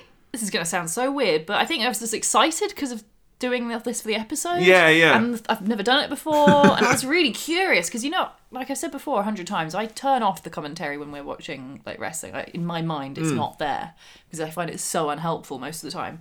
So to actually have to rely on it and not only not tune it out, but actually pay close attention, it was quite an exciting thing to try and do. It was great. You clearly enjoyed it because you had like a look on your face that was best described as people slightly after the war listening to good news on the radio, like leaning in going, oh, with a big smile that's getting ever bigger, like, what's this? Rations are over? Fuck off. You fucking shit. Seriously. I can eat cauliflower again. Fuck off. Fuck off. So they could eat cauliflower. I don't think they could grow it. Yeah. But yeah, so I love that you were just like leaning in. I assumed it was a good experience, a positive experience. It was fun. Definitely fun. It was confusing. There were definitely moments I had no idea what was going on and I just had to guess. Okay. How would you want to do this then? Are you going to read me through kind of what you experienced the first time, then kind of point out what you missed? Or? Yeah, I figured we'd go through the match like I did the first time, so without any visuals, see what on earth I thought was going on, and then go through it again from the beginning so we watched it the second time around with visuals. Yes. Which answered some questions for me that I had. So like the first watch through, if I didn't know what was going on, I made a note of that. Right, yeah. So that I could learn what happened next time. And especially the case with like certain noises where you've got like objects hitting people, you have no idea what is going on. Oh, I thought you meant because like our announcers for this match are Jim Ross and Jerry the King Lawler. So when you said noises, I thought you meant like and oh. Yeah. No, I mean like clashing of objects. I see. Right. You often can't tell if it's an object against an object against person, object dropping on the floor, person against table. It's really hard to know. Person jumping out of ring, person jumping out of ring onto person. There's so many things it could be. So unless the commentators actually call it, you don't know. Some were better than others. So we'll go through it, shall we? Yes, please. First of all, as I've mentioned before, the mixing wasn't great. So I had to pay, that's why I was leaning in, I had to pay really close attention to try and actually understand. And I find that Jerry Lawler does not enunciate his words very clearly. Such an annoying fucking voice. But Jim Ross, really good. So he explained the general rules of the match very clearly at the beginning. So it's a ladder match, means you have to climb up the top of the ladder to get the championship. Get the belt. Yeah. No pinfalls, no disqualifications. Undertaker started in the ring before Jeff did. Mm-hmm. So Jeff comes out and somehow he lures the Undertaker out of the ring and attacked him. That's all we know. He lured him. That's all they say on commentary. I know there are some weapons involved at this point where they have like a kerfuffle. Was there noises? It was a noise. Yeah. There was a noise making contact with, I think, a person, and I was thinking maybe it would be a ladder, because I figured that's what they're going to have in the ring. So I'm having to use kind of my own brain here. It's like a puzzle, try and work out what they're doing. It's basically, if you ever snooped on like Neighbours or anything like that, and like put a glass to a door, and like, why are they doing it? You kind of, you hear the noises, you have to paint the picture yourself. Like, exactly, you have to use a bit of imagination. Jim Ross states that The Undertaker hasn't been in a ladder match ever up until this point, which is very interesting. Yeah. That helps set the scene in terms of, okay, I understand at what point in his career he is, and I understand that this might be something new and scary for him. And also, it'll help. It won't make you just kind of go, oh, well, Jeff Hardy's the smaller, younger guy, so he's going to get beat up. You kind of think, well, Jeff Hardy's more of a... They started talking about him being a daredevil and a risk taker, and they talked about him being in ladder matches. So that's a really, like, again, that's not a big lengthy description. It's like, Jeff's been in loads, he's not been in any. So there you go. You can throw your prediction out in your head. Yeah. I love that. It makes intrigue straight away. Definitely. Some context gets given to the match by Jerry Lawler, explaining that last week The Undertaker had completely destroyed Jeff Hardy. Lawler starts talking about how his money's on The Undertaker, whereas JR, he's siding on Jeff Hardy. He thinks Jeff Hardy's going to win. Because JR always wishes upon a star. Oh, does he? Oh, yeah. Jeff throws The Undertaker into a ladder. From the commentary, it sounds like it was a full body shot, so he got thrown all the way into the ladder. Quite painful. Ow. Undertaker hits Jeff Hardy with a ladder in the face. Ow. At some point, Jeff Hardy gets hit with something and has landed limply on the announcer table. Oh, yeah, this was the bit that was really confusing, because when the action gets near the announcers... Usually, most of them just shut the fuck up and be like, oh, fuck it, I'm not going to trip over and spill my Coke or, unplug this wire, which always happens. And JR just starts like kind of going, and he kind of loses himself a little bit. Yeah. So I think at this point he's landed on the announcer table, but I'm not actually sure. They've not said that. Yeah. Okay. Undertaker's setting up a ladder nearby, I think. Judging from some sound effects of scraping, I think they mentioned as well about him getting a ladder. Mm-hmm. I'm guessing he won't be the one jumping from it, given that it's The Undertaker versus Jeff Hardy. Oh, no, top rope Taker can run. What are you talking about? Old school. The commentary tell me that the promise from The Undertaker of this match is that Jeff won't be left standing. Right? That's the story that The Undertaker is selling, what the commentators are trying to elaborate on. It's a simple, like real simple story. And again, it's like not one that it's like... there was times, TNA is a company which is very easy to pick on at the moment. I don't even know if they're called that anymore. That's how easy they are to pick on.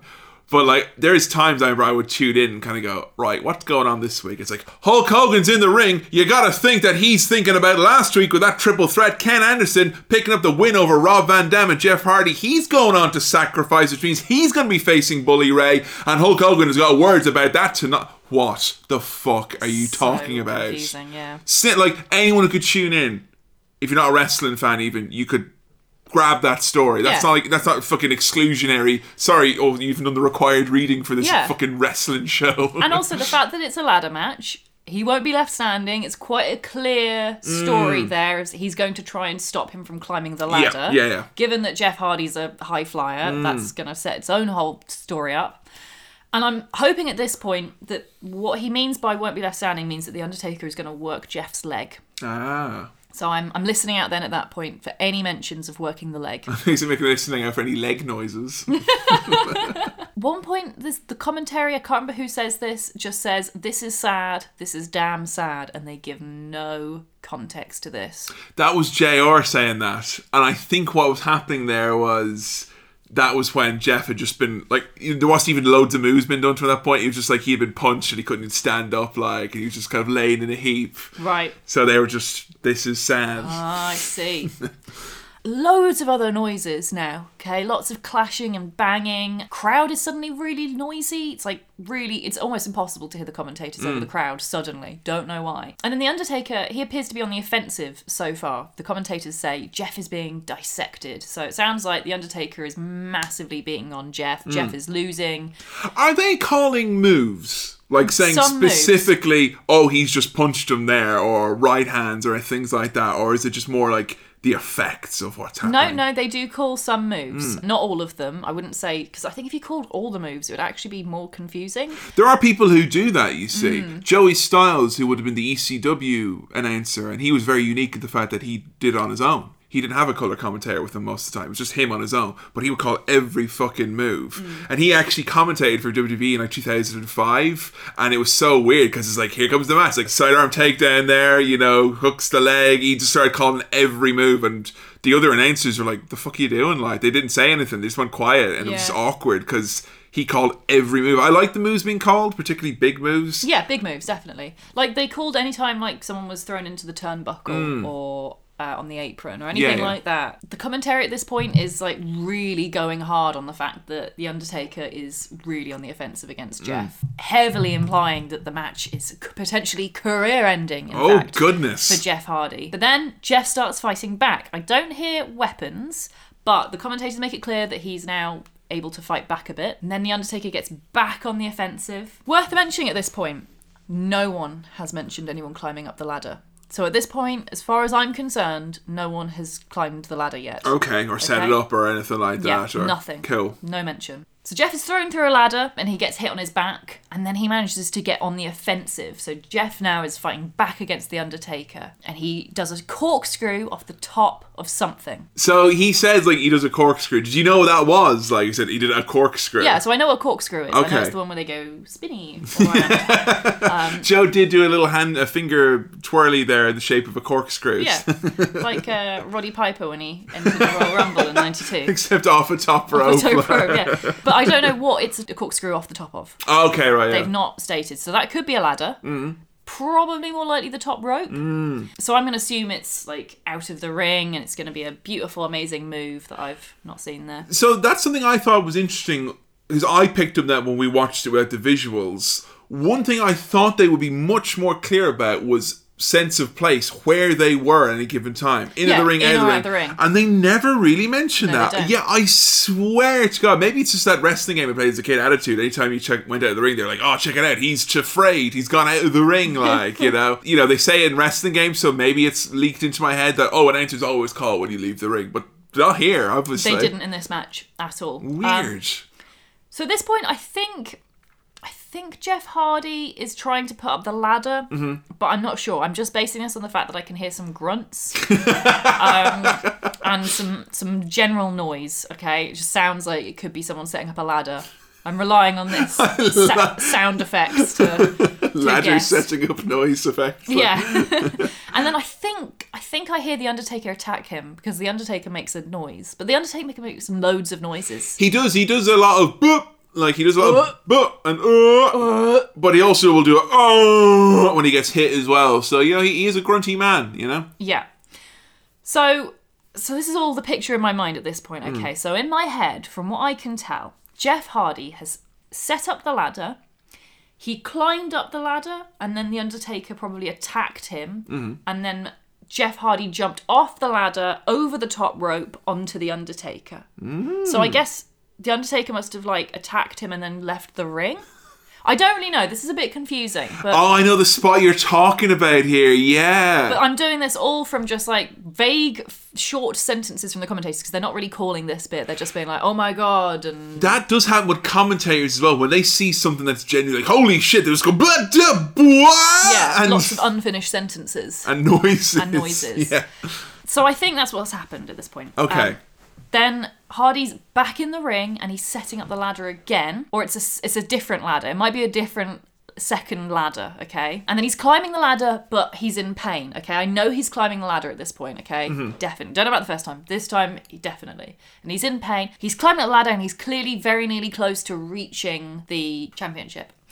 He's really close, and all the commentators are making this clear. He's almost there. Oh God, I'm getting goosebumps now. Even you saying it in this like weird third-hand, non-visual way. I'm like, oh damn it, Jeff, come on, you could fucking do it, mate. Come on. But then The Undertaker somehow hits Jeff Hardy in the spine just as he was about to reach the title. Ah, fuck it. And I think it's with a chair, but it could be with another ladder.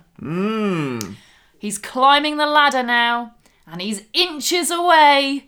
And then you get more shots from Undy to Jeff's spine.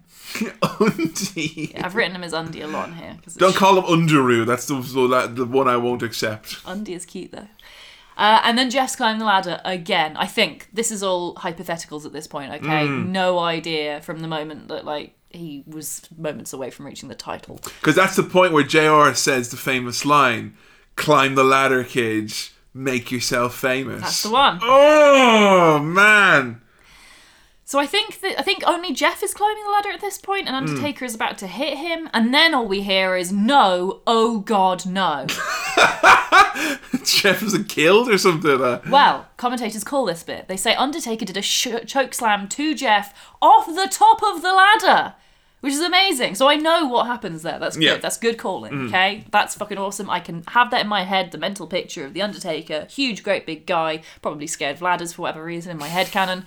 If he's scared of cucumbers, he's going to be scared of ladders. And he's tall. I always imagine tall people being scared of heights for some reason. It's because my dad's scared of heights. Anyway, so he choke slams Jeff Hardy, little poor Jeff Hardy. He's only little, off the top rope, and I imagine Jeff Hardy bouncing around, all flailing everywhere because he's all little and bouncy. And The Undertaker wins. Gave this match 5 stars. Really, really, really, really enjoyed it. Whoa, just from the hearing of it? Just from the hearing of it. So you could tell that it was an awesome match. Yeah, so the story of this match is, just by listening, I know Jeff Hardy's the underdog, even though he's got more experience in ladder matches than The Undertaker. But The Undertaker is this big brute, winner. Yeah. He always fucking wins. It's The Undertaker. But he's got no experience in the match. And we know that The Undertaker has spent most of this match on the offensive, with Jeff Hardy just getting small tastes of closeness to that championship. But only fleeting moments before The Undertaker beats him up and throws him out and flings him everywhere. So I'm imagining in my head, Jeff Hardy has had a fucking match of his life. He is battered, bruised and broken. So here's the question then. Like, were there bits, I know we mentioned, about placement, where they were. Were there bits from watching this where you're kind of like, the commentary should be saying this, or I feel the comment, because this is an example of excellent commentary. So did you find that there was stuff lacking, or stuff you thought the commentators were surprised they didn't do, or? So generally I found that Jerry Lawler, he mumbles way too much. Like, really, he doesn't enunciate when he speaks. He doesn't speak clearly. It's obvious he doesn't give a shit if people fucking understand what he's saying. As far as I'm concerned, he just fucking mumbles.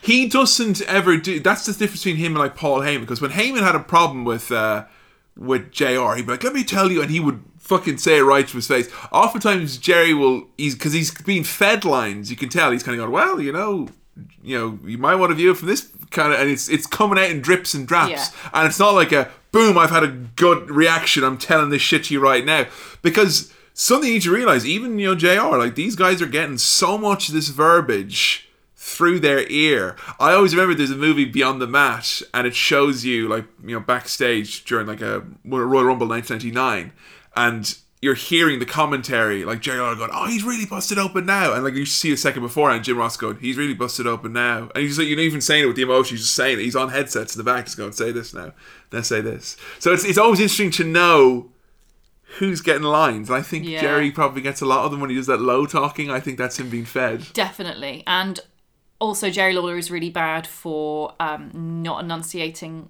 at pace with the crowd. So when the crowd gets really noisy, or when there's a lot of stuff going on in the match, you obviously have to raise your voice a bit to compensate for the fact that there's more sound to compete with. And worst of all, which is honestly, I think, the number one crime of a commentator, is he talked over the play-by-play way too much, all the time. He was constantly talking over Jim Ross. What did you think of Jim Ross? Jim Ross I thought was great. He clearly explained most of the moves and moments, But even he is quite bad for mumbling occasionally. There were certain times where I couldn't quite make out what he said.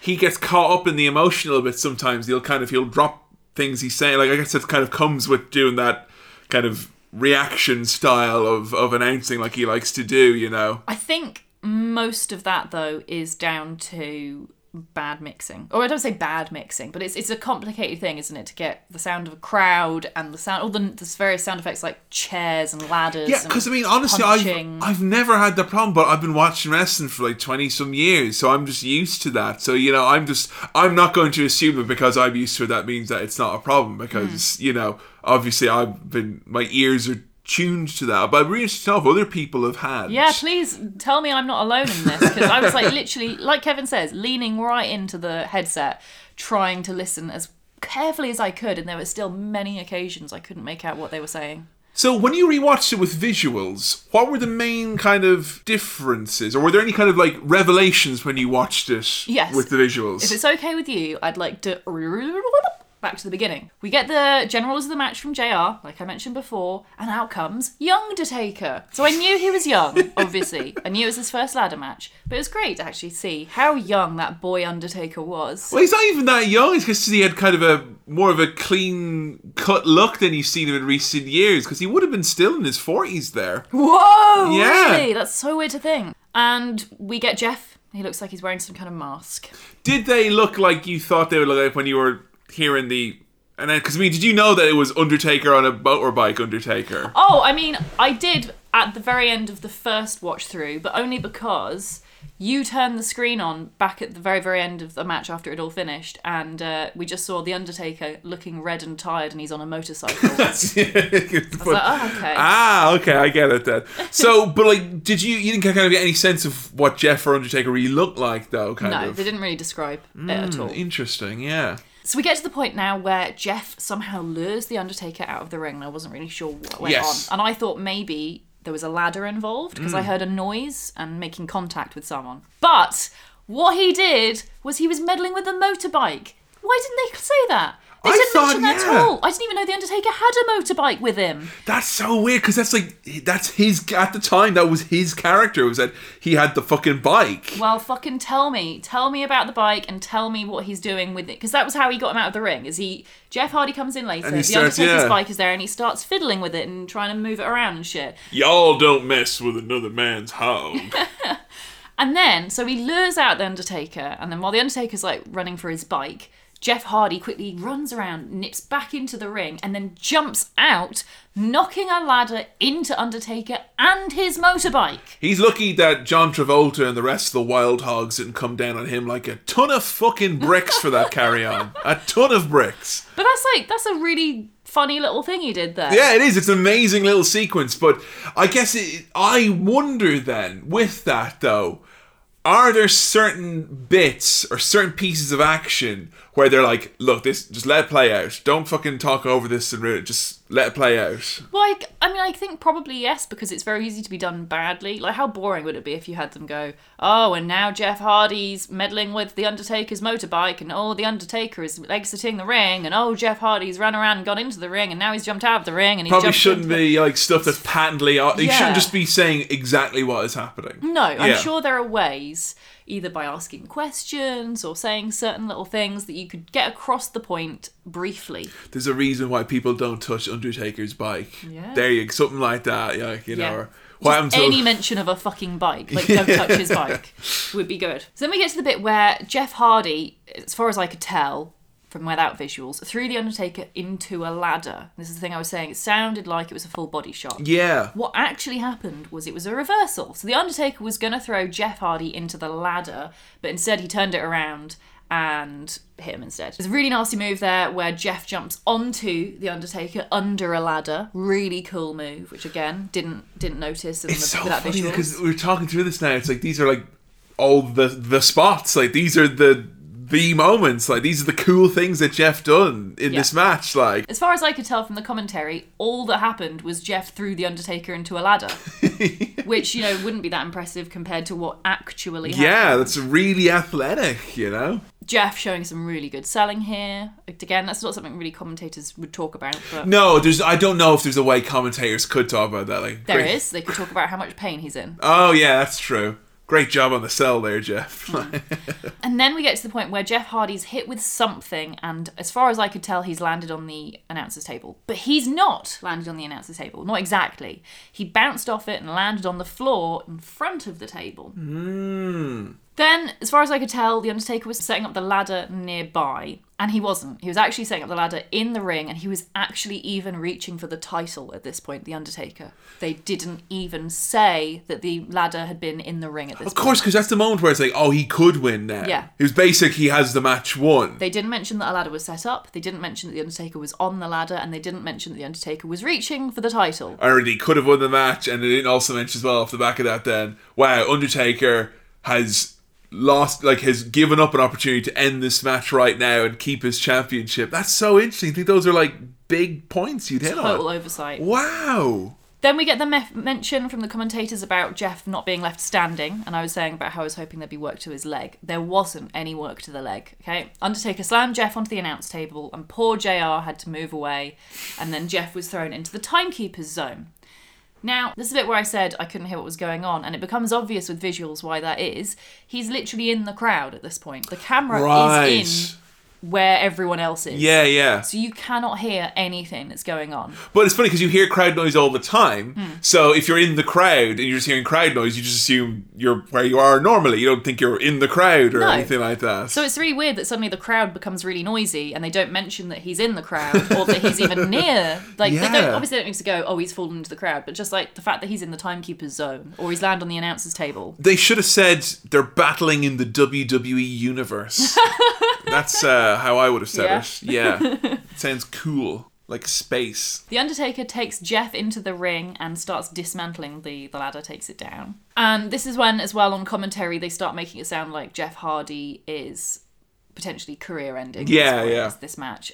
Jeff's ankle is in a really scary point in the ladder joint. He's got it in the actual the joint of the ladder itself. Again, didn't mention this at all. That's a really scary thing to do to an ankle. On how it would stop him from being able to climb the ladder and all that. Yeah. And then the Undertaker does a leg drop onto the ring rope, which is holding up a ladder with Jeff in the middle of it. Now, I get that's a hard thing to explain on commentary. I would almost say that's impossible to describe in that way and still have time for the action to play out. Yeah. But that's all they say at that point is when they get the comment of, is it over? That's all they say.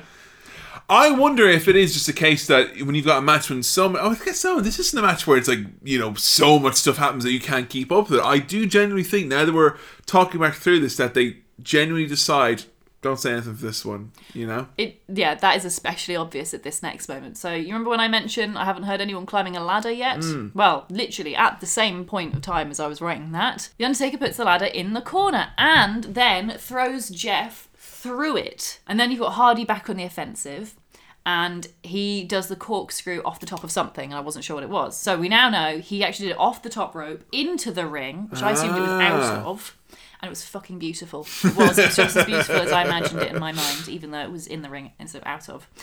The point where I get to here is where I think he's trying to set up the ladder and he's struggling to stand, but it's really hard to tell. What actually was happening, he wasn't trying to put up the ladder, he was just being bashed around by The Undertaker. Aww. So very unclear. All these noises, they sound really complicated. And then we get to the point where I think I hear The Undertaker attack Jeff Hardy, and then Jeff Hardy jumps off the ladder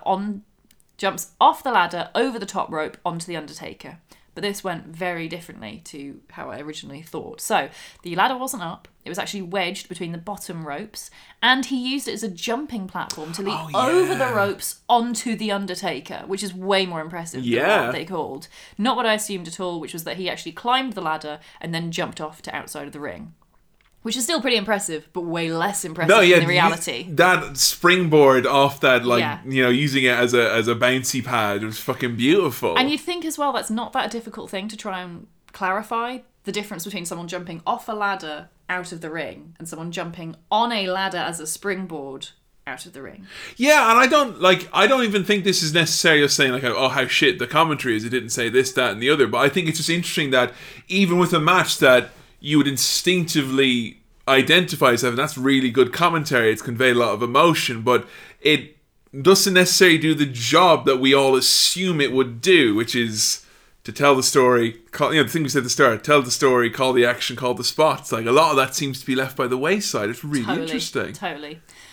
And then we have, so I think Jeff's climbing the ladder, but he's in pain, and then the Undertaker pulls him off. But what actually happened is the Undertaker had Jeff ready for a powerbomb. And Jeff manages to turn it to a Hurricane Rana. Again, a really impressive sequence of events. Not that difficult to call and very unclear without visuals. Oh, and then he smashes him with the chair, doesn't he? The knockout shot. Yeah, so Undy's about to powerbomb Jeff, but he reverses it with a chair shot from below. Amazing. And then it sounds like Jeff's climbing the ladder and he's inches away, okay? But they don't make this clear, is that not just Jeff that's on the ladder, it's The Undertaker and Jeff Hardy. They're both climbing the ladder and they're racing to the top, but Jeff is broken. He's beaten up from all The Undertaker's offence, and he's really slow and he's struggling to climb it. And that's when you get no, oh God, no, on commentary. Which, in isolation, is the most worrying thing you can hear. You're like, nothing's said for a bit, and they're just, no, oh God, no. What? And then the rest is pretty much as I thought it would go. So we get The Undertaker doing a chokeslam to Jeff off the top of the ladder. The Undertaker wins. Now, what's interesting about that is I don't think they'd ever have any ambiguity about the finish. No. They'll call that clearly. That was eye-opening. That was absolutely eye-opening. I swear to God, like, even when we were watching it, like, without the visuals, I was like, yeah, it's totally fucking masterclass. And I still will stand by that as a masterclass in commentary. It's one of my favourite calls ever. I think it's so good. The emotion that Jim Ross gets across and how he tells that story, but it's such a different story though without the visuals. It is. The fact that without the visuals, it's the story of the Undertaker beating up Jeff Hardy lots, and then Jeff Hardy trying to climb the ladder, the Undertaker pulling him off, and instead the Undertaker winning. Instead of what actually happens, which is kind of this to and fro of Jeff trying to climb the ladder, the Undertaker trying to climb the ladder, both of them trying to climb the ladder. And this whole stuff of like Undertaker being arrogant and not finishing the match when he could have, and Jeff doing all these kind of amazing spectacular spots, things. Yeah. Which, again, not mentioned. When you just got the audio, it just sounds like Jeff Hardy's being beaten up a fuck ton. It's so interesting because there's a little part in the back of my head, and I don't want to give into it, but there's a little voice in my head that's kind of going, oh, that's just because whoever's on the headsets is saying, put over the Undertaker. Don't put over Jeff Hardy, though, because... Well, there probably is a little bit of that, but that, again, highlights a problem, doesn't it, really? Because that's not right. Well, if Jeff Hardy's in there doing all that crazy shit, and then, But like for clarity's sake, if I'm sorry, but if the need to put someone over someone else means that the story of the match is unclear, they've done a bad job. It's hindering. Well, I think it's very obvious that WWE is under at least not then anyway, in this circumstance, for example, is under no false impressions that they're trying to provide a descriptive audio commentary. It's not what you would think commentary is. And I think it's very easy if you are using your visuals as well. You kind of go, oh, well, obviously they are going to, they're calling stuff, I'm seeing stuff, so therefore they call the things and they do all those things we talked about at the start. And yet, no. Very, very strange. And Jesus Christ, can you imagine what it'd be like if we watched some of the fucking Drek? I know. This is like the best commentary. I can't even imagine what would happen with like David Otunga. Oh, Jesus. And JBL and all the others that talk all over each other all the time. Something happened, but JBL talked over it. So we've talked a lot about the commentary, trying to figure out what the role should be. And what's really interesting is that we actually did find this. This was something that was leaked a couple of years ago onto the old internet. This is a scan of a series of WWE announcing / on-camera commentary notes. These are guidelines. Now, WWE is constantly changing its guidelines of what announcers can and cannot say. When I first started watching wrestling in the late 90s, I was a fan. I was not a card-carrying member of the Galactic Federation of the WWE Universe. They've changed that since then. We called it wrestling. There was a period of time where we didn't call it wrestling. Now we can call it wrestling. There was a period of time where you couldn't call someone a wrestler or said that they were wrestling. You can do that now, although it's still frowned upon. You were even watching wrestling during a time where a woman could not be called a woman. She had to be called a diva. Yeah. So WWE can change their mind a lot. So this is a group of notes that were compiled in 2015. Some of these are things that we've already talked about, saying this is what they should do. And obviously. And other ones seem quite peculiar. So here are some of the main do's and do nots. This is originally from 2010, this one. Do's. Take the high road. Don't be crude, especially when talking about the divas. Really? It's 2010. The top one there. Fuck off. 2010. Were they still doing bra and panties matches at that point? No. They were close though, weren't No, they would have been around 4 or 5 years out of that. That's close. Jerry Lawler was still fucking calling them puppies. No, he wouldn't have been. No, that's post-PG. post-PG. We still had Booker T saying all women hate each other, which as far as I'm concerned is crude. I think there's still crudeness that could definitely be interpreted as such, absolutely.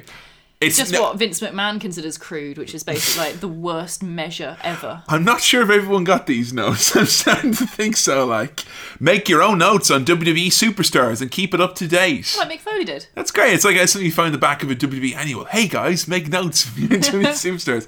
Sit up straight on all cameras. Dress professionally. Talk to your partner and glance at the camera more often than not, depending on the moment. So when they cut to the ring announcers, this is something I like. When they cut to the announcers and one person, usually Michael Cole, is like, folks, want to tell you about this thing that's happening. And the people either side of him have to pull those faces. Now, at Survivor Series this year, 2017, we had like 5 or 6 people on commentary and Michael Cole going, hey guys, just so you know this. And you had like Booker T, Corey Graves, Tom Phillips, everyone just standing there kind of going, I'm a handsome boy, and doing their little smiles and little, like, there you are now, little nod to the camera. Hello there, you know, kind of. The use of topical info as analogies and examples is effective, if not forced. Take note, JBL. Fully understand the history and heritage of the business as it gives what we are doing today more credibility. Okay, yeah. Have fun. You're a fan. If you don't like this, why should anyone else? Good advice. That's really good advice. Okay, now we get into some weird little ones that Vince McMahon has had. These are addendums. Vince McMahon does not want to use the phrase granddaddy of them all to describe WrestleMania. He feels it makes WrestleMania feel old. But that sounds like oh my god, that's so funny. I'm sorry, but that sounds like such a lie and I totally believe it. It's just really funny that this literally came out around the time Vince became a granddad. I bet he also insists, Don't call me granddaddy, it makes me feel old. Please never use the phrase title changing hands ever again. Titles are won and lost. They don't change hands. But they say that all the time. They do, that's true. Please do not use references to 5-star matches or match of the year by commentators if the match meant nothing. Vince wants to talk of announcers and tell them to stop reading the dirt sheets. Announcers need to understand what makes a match a good match. Yeah, I can kind of agree with that one, I think. Describe the WWE superstar. If you were to describe who the guys are, it gives them life as the character as opposed to them being just a champion. Say the arrogant world champion, Jack Swagger, etc. Yeah, I'm using that phrase lots. Always try to be more descriptive with the WWE superstars as opposed to just calling them WWE champion John Cena or world champion. If you are more descriptive, you build their character. And that's, Joe, why we now have monikers. That's why I was so happy when the Big Dog, the Lunatic Fringe, the Architect, the Kingslayer, all of them came together. I like it. It's a very male idea of what a descriptor is. Well, you know, when you can look at a tag match there, Joe, and you've got the Celtic Warrior and the Superman in there with the Lunatic Fringe, the Kingpin, and the Kingslayer, brackets / the Architect. You know, you need a moniker, you know. I want to do a game with Joe where on Patreon when we do our pay-per-view reviews, I wanted to do it for Survivor Series, but you wouldn't let me. But I want to do it for some pay-per-view soon, please, if we can, where we can just call them by their monikers. I don't think I'd be able to. I don't even know them. The Cerebral Assassin, the King of Kings, I don't know who the Cerebral Assassin is. The Creator, the Destroyer. I don't know who any of those people are. It's Triple H. But they're all Triple H. They're all Triple H. For God's sake. The more monikers you have, the better you are. Right. And Triple H has the most monikers. Seriously, though, to the point of describing things, I do think that's something that they don't do well enough. And honestly, I think having more women would really help. I think, honestly, it's a thing that women are way better at, is describing things and describing people without being offensive or rude. No WWE commentators there. I mean, you had Lita on the Mae Young Classic and with Jim Ross. And I think a lot of people ragged on that. But truthfully, I don't think it's a problem with Lita being a woman. I think it's a problem that Lita and JR weren't a great team. She's not great on commentary. She's not. And I think you need to drop this thing that, Lita, she's a Hall of Famer and a really famous wrestler, one of the most famous women's wrestlers of all time. If she can't do it, who can? You know? Lots of people. You know? Oh, no other woman can. Broadcast no, I'm sorry. journalists. There's millions of women out there, but because Lita can't do it, none of the others can. I know you've often asked about Renee Young, but she Yes. said on Twitter recently that she said she was horrible at it and she hated doing it. Well, She just wanna. I disagree that she was horrible at it. I thought she was fucking amazing. But I just loved having a new voice. Yeah, you honestly, know? I loved it. But if she doesn't enjoy it, then fine. I completely understand that. It's not the type of job I would ever want to do in a million years. But it's just, I find it so insulting that they dare to they dare to imply that they give women a real shot in WWE when they don't even include women commentators or women referees other than the one on NXT. NXT, we got a female referee begging someone to kick fucking Percy Watson out of that chair, put a woman in there, fucking someone to put manners on that rowdy Nigel McGuinness, I mentioned it on our last Patreon review, but it's honestly something that's so important for the sake of being able to understand what's going on and differentiate between the voices. You need that diversity, and you're not going to get it if you're having only men. Come on, this is fucking basic. You know it's bad. Obvious shit. But you know it's bad when, like on Survivor Series, Corey Graves got mixed up between Tom Phillips and Byron Saxton. Yes. That's a fucking obvious dancing naked sign in your fucking face that there is a problem, okay? Get some more diverse voices on there. No cursing. Don't call bloods. Do not say a talent does not care about winning a match. Everyone should care about winning a match. If the superstar doesn't care, why should the fans? Whenever possible, quote from the superstar themselves. There was a period of time for years when the phrase, I was talking to superstar in the ring in the back earlier on tonight, and they said that they really want to pick up a win here. You have to put it on them, which is really weird. And the other thing about monikers as well, it's not just the catchphrasey monikers. You ever notice how Stephanie talks about even I did it.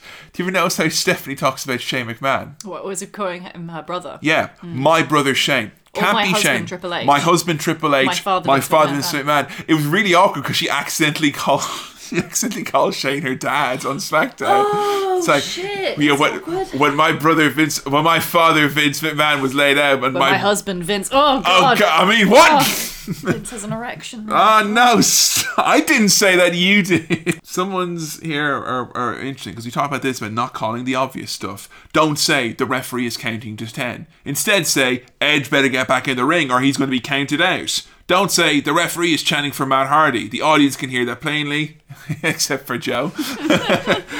Sit back, lay out, and let the audience feel the energy of the live crowd. This one I don't get. Don't say the Big Show has huge hands. Say the Big Show's fist is about the size of Chris Jericho's head. Okay, so I've been thinking about this, and I kind of think I know where they're coming from, although I may just be giving them way too much credit. Is it a silly place?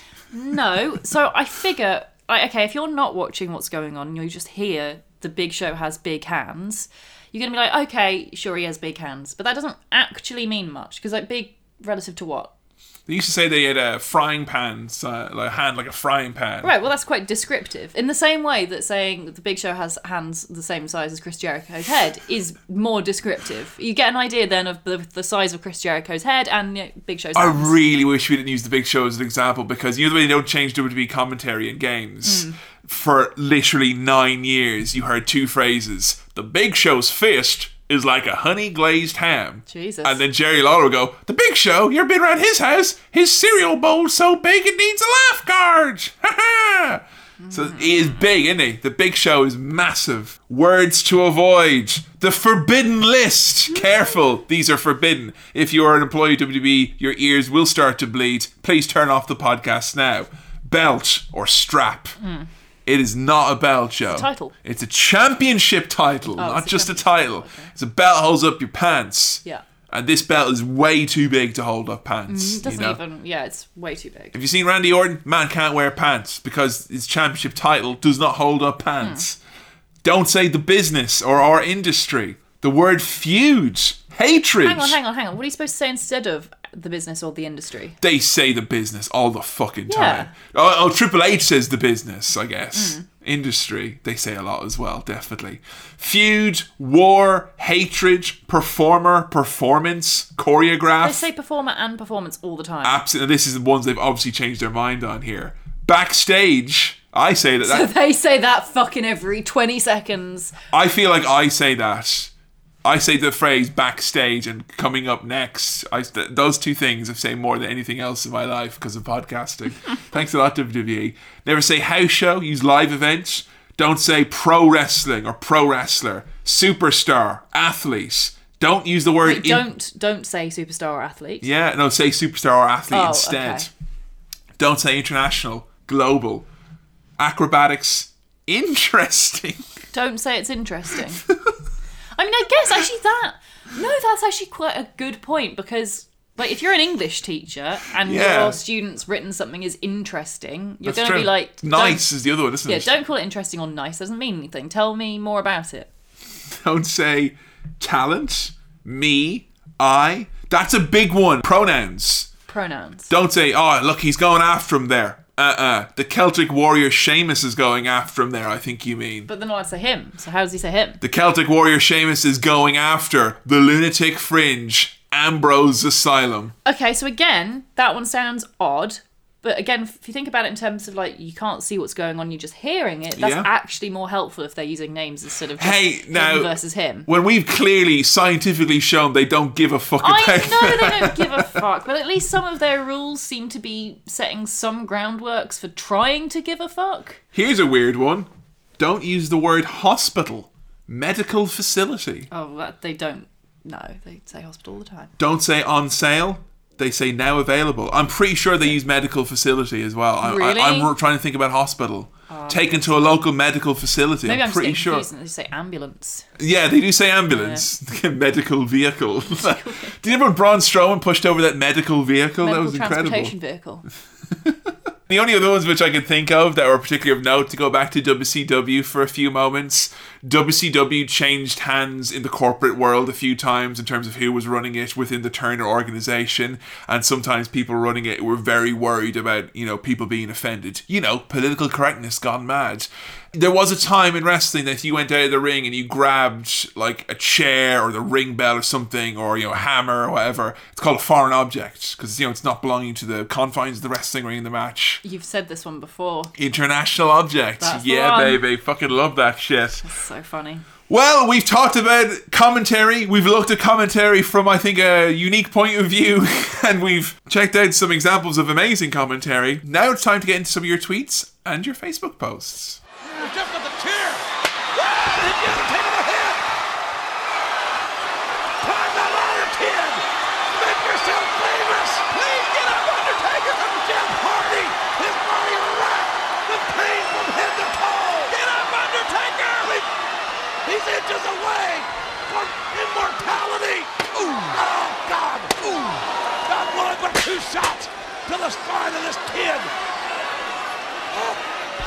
The Undertaker almost out on his own feet. And now he's climbing the ladder. But Jeff Hardy is close. Get it. Get your title. You're the Undertaker. Oh, look out. Come on, kid. You can still do it. One more step. One more step. He does it. He got it. Jeff Hardy. Oh, my God. Oh, God, no. No. The tombstone on the top of the ladder. And the Undertaker with a choke slam on the top of the ladder has won one hell of a fight. One hell of a fight. So we asked you guys to tell us what you think makes for good commentary. And here are some of your responses. So from CMG586, not a match, but JR during the Kurt Angle milk truck segment is one of my all-time favourites. It's homogenized. The hard stuff. I had to include that because that's one of my favourite moments. Literally, so funny. Where I'm at the Attitude Era podcast at the moment, I just watched that Raw, so it's the fucking best. WR Central says, educate the viewer by explaining the rules, telling the story of the match, and drawing attention to the moves. I really fucking feel strongly about that because I don't know if I've said this, but it's come across in the Patreon reviews a few times, because when we started doing this, particularly with the current product, I really thought that the commentary, I thought the commentary is annoying for people like me who have watched wrestling for so long that it's talking down to me and being dumb and being stupid. I was like, I know this. I know, of course I know. Call the moves. And I thought it would be helpful, though, for a new fan. And yet, I really feel it's a hindrance. Yeah, you know? Is. When it's done right, it's a help, but no, more often than not, it's not done right. CSD Xylon 136 says, it takes the perfect chemistry of personalities to create magic, like Heenan, Monsoon, Ventura, Monsoon, Lawler, and Ross to work. Yeah, and I can think of examples of, like, really good announcers who worked horribly together. Like, JR and Taz worked together before and it wasn't good. JR did some pretty fucking ropey announcing for New Japan this past year. Like, everyone's like, I think at least it can be said that every announcer who people point as being amazing has had a commentary pairing that is shit. Yeah. So, yeah. Double Cross King says, I'd love commentators to really link the actions in the ring together as a wrestler's game plan, so that not only does it justify what they've just done, but it also makes me actively start to think about where each wrestler's strategy should be going next. That's so interesting. That happened once in the entire run. We did all the pay-per-views from the Attitude Era. There was one match we watched. It was the one long match, which was an Iron Man match, which was 60 minutes. And we did a lot of long matches for our episode on kind of marathon matches.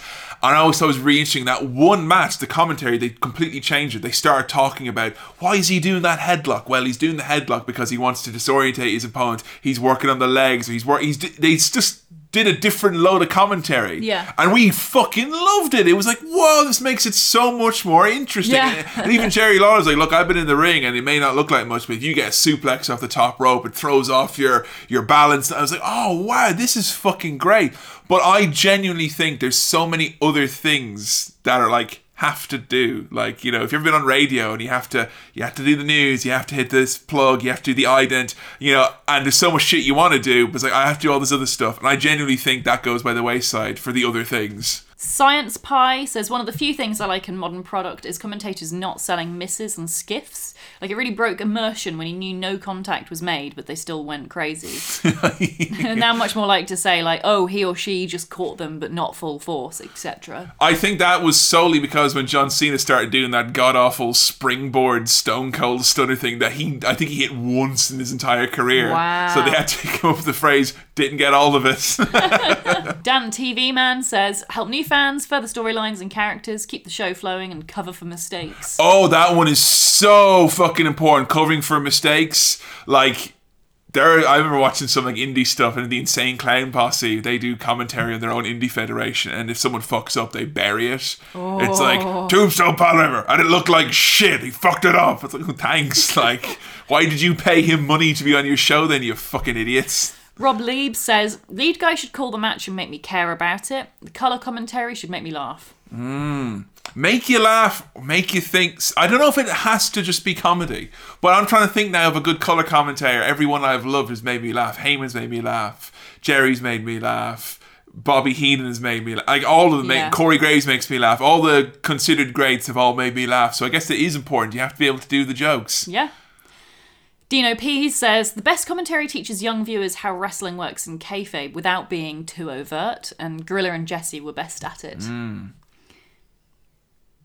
Kaveen says, being able to put over the athletes, their characters, their feuds, and the storyline of the match in an entertaining manner.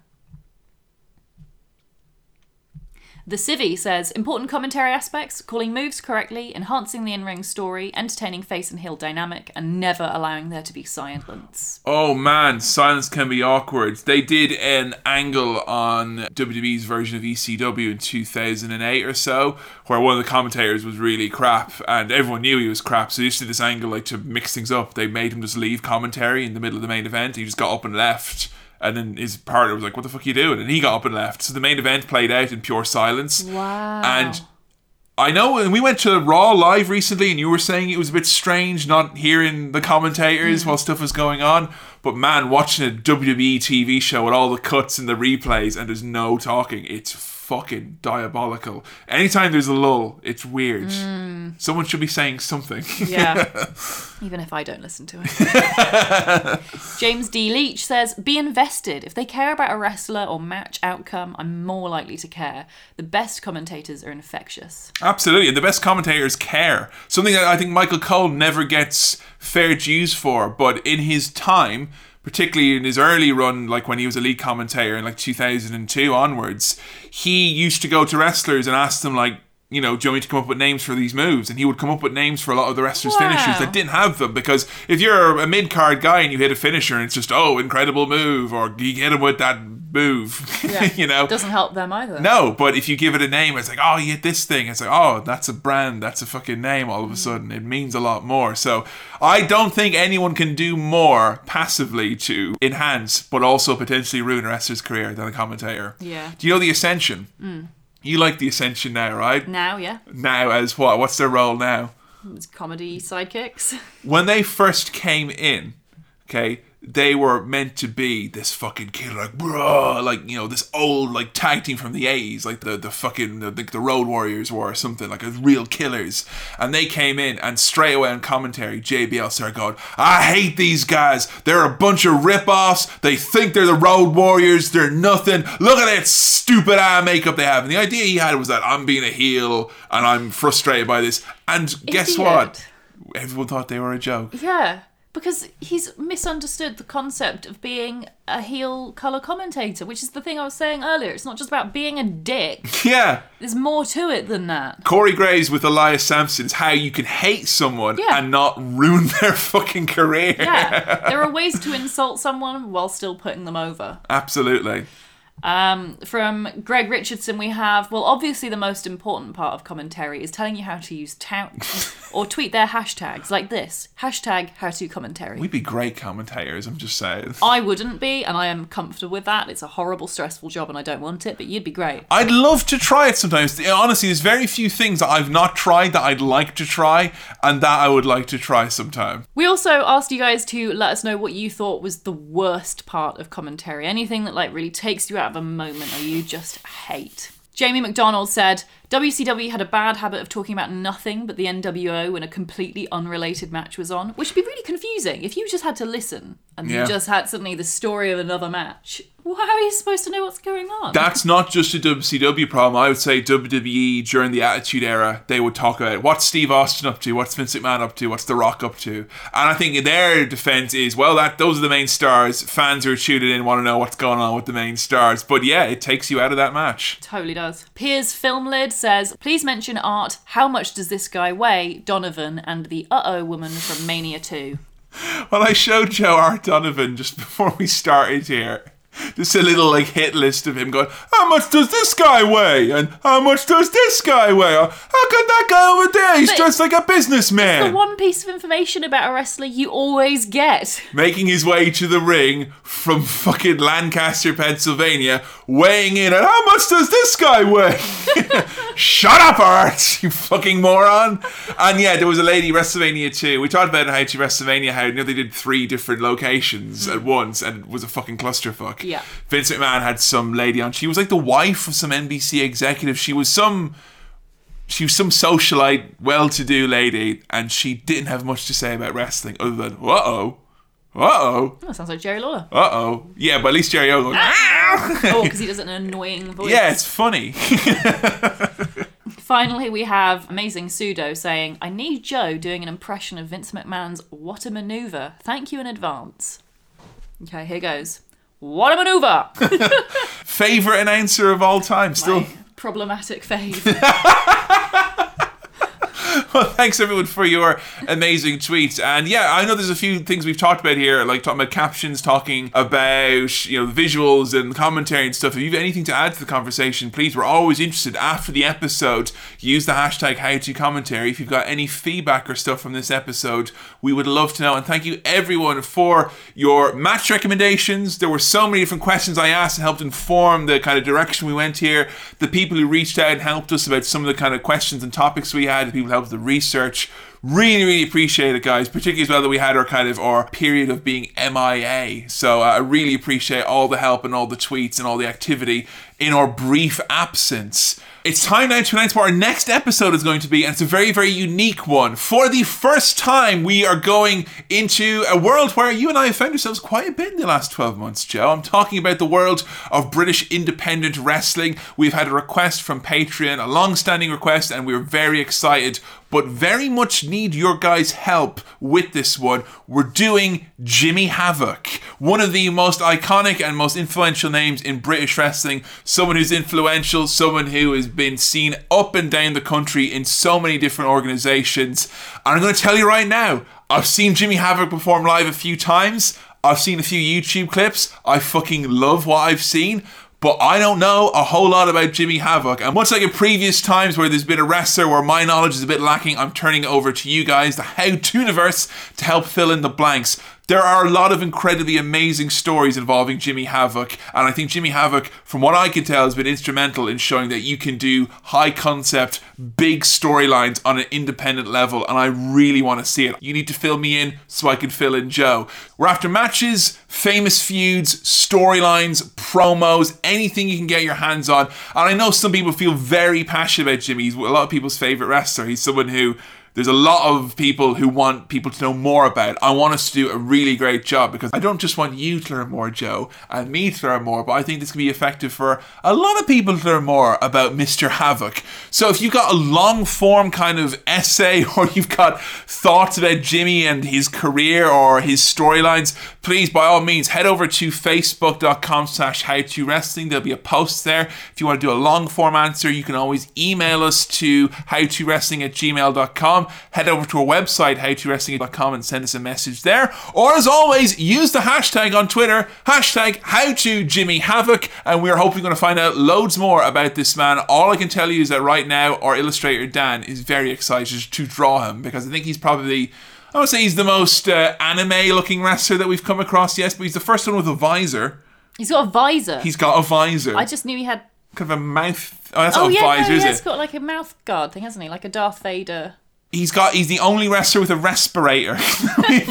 We thought Kane did, but apparently it was just the doctors that he had to hurt. So yeah, myself, Kevin, admitting a blind spot in my wrestling knowledge and turning it over to you, the fans. You guys are going to really be instrumental in making this episode. We can't wait to hear what you have to say about old Jimmy Havoc. But until next time, thank you so much everyone for helping out with How To Commentary. Thank you for biding through us and supporting us through this tumultuous time, but here we're in a house. Joe can plaster, we've got carpets and electricity, and we can record. So as far as I'm concerned, all's right in the world again. Yeah. And thank you everyone once again. If you want to check out our other episodes, you can do so by heading over to soundcloud.com/howtowrestling or on iTunes or on Stitcher Radio. We're working to get the podcast up on Spotify in the new year, so those of you who are looking for that, it shall hopefully happen soon. Guys, if you want to support How To Wrestling, you can do so in many ways. Of course, as always, if you want to support us, you can tell a friend about the show. You can tweet in and help us out with the new episode. You can go back and check out all our other episodes.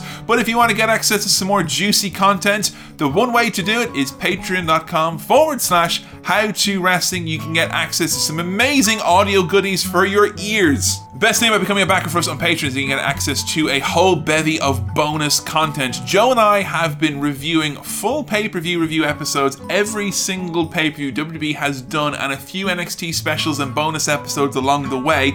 Since SummerSlam 2015, there are now over 36 bonus episodes that you can get instant access for a mere $5. You can follow Joe's journey all the way from Jon Stewart's inaugural appearance in SummerSlam 2015 all up to our most recent episode, Clash of Champions, which is just coming out very, very shortly. If you want to support us for 1 month, you can. You still get access to all the episodes. Every month you support, you get access to additional episodes. Guys, thank you everyone who continues to support us on Patreon so far. You make this podcast possible. You make this very important service about teaching new fans about the world of wrestling possible. And we thank you for your continued patronage and your support. And we can't wait to bring you more goodies and more audio content for our backers going forward into 2020. 2018. There's going to be some changes to our Patreon in the coming months. We'll keep you guys abreast of all of those, but for all your updates and what's happening in the world of How To Wrestling, as always, howtowrestling.com. Until next time, and Jimmy Havoc, it's a goodbye from me, Kevin. And a goodbye from me, Joe. And we'll see you next time on How To Wrestling. See ya! What an episode!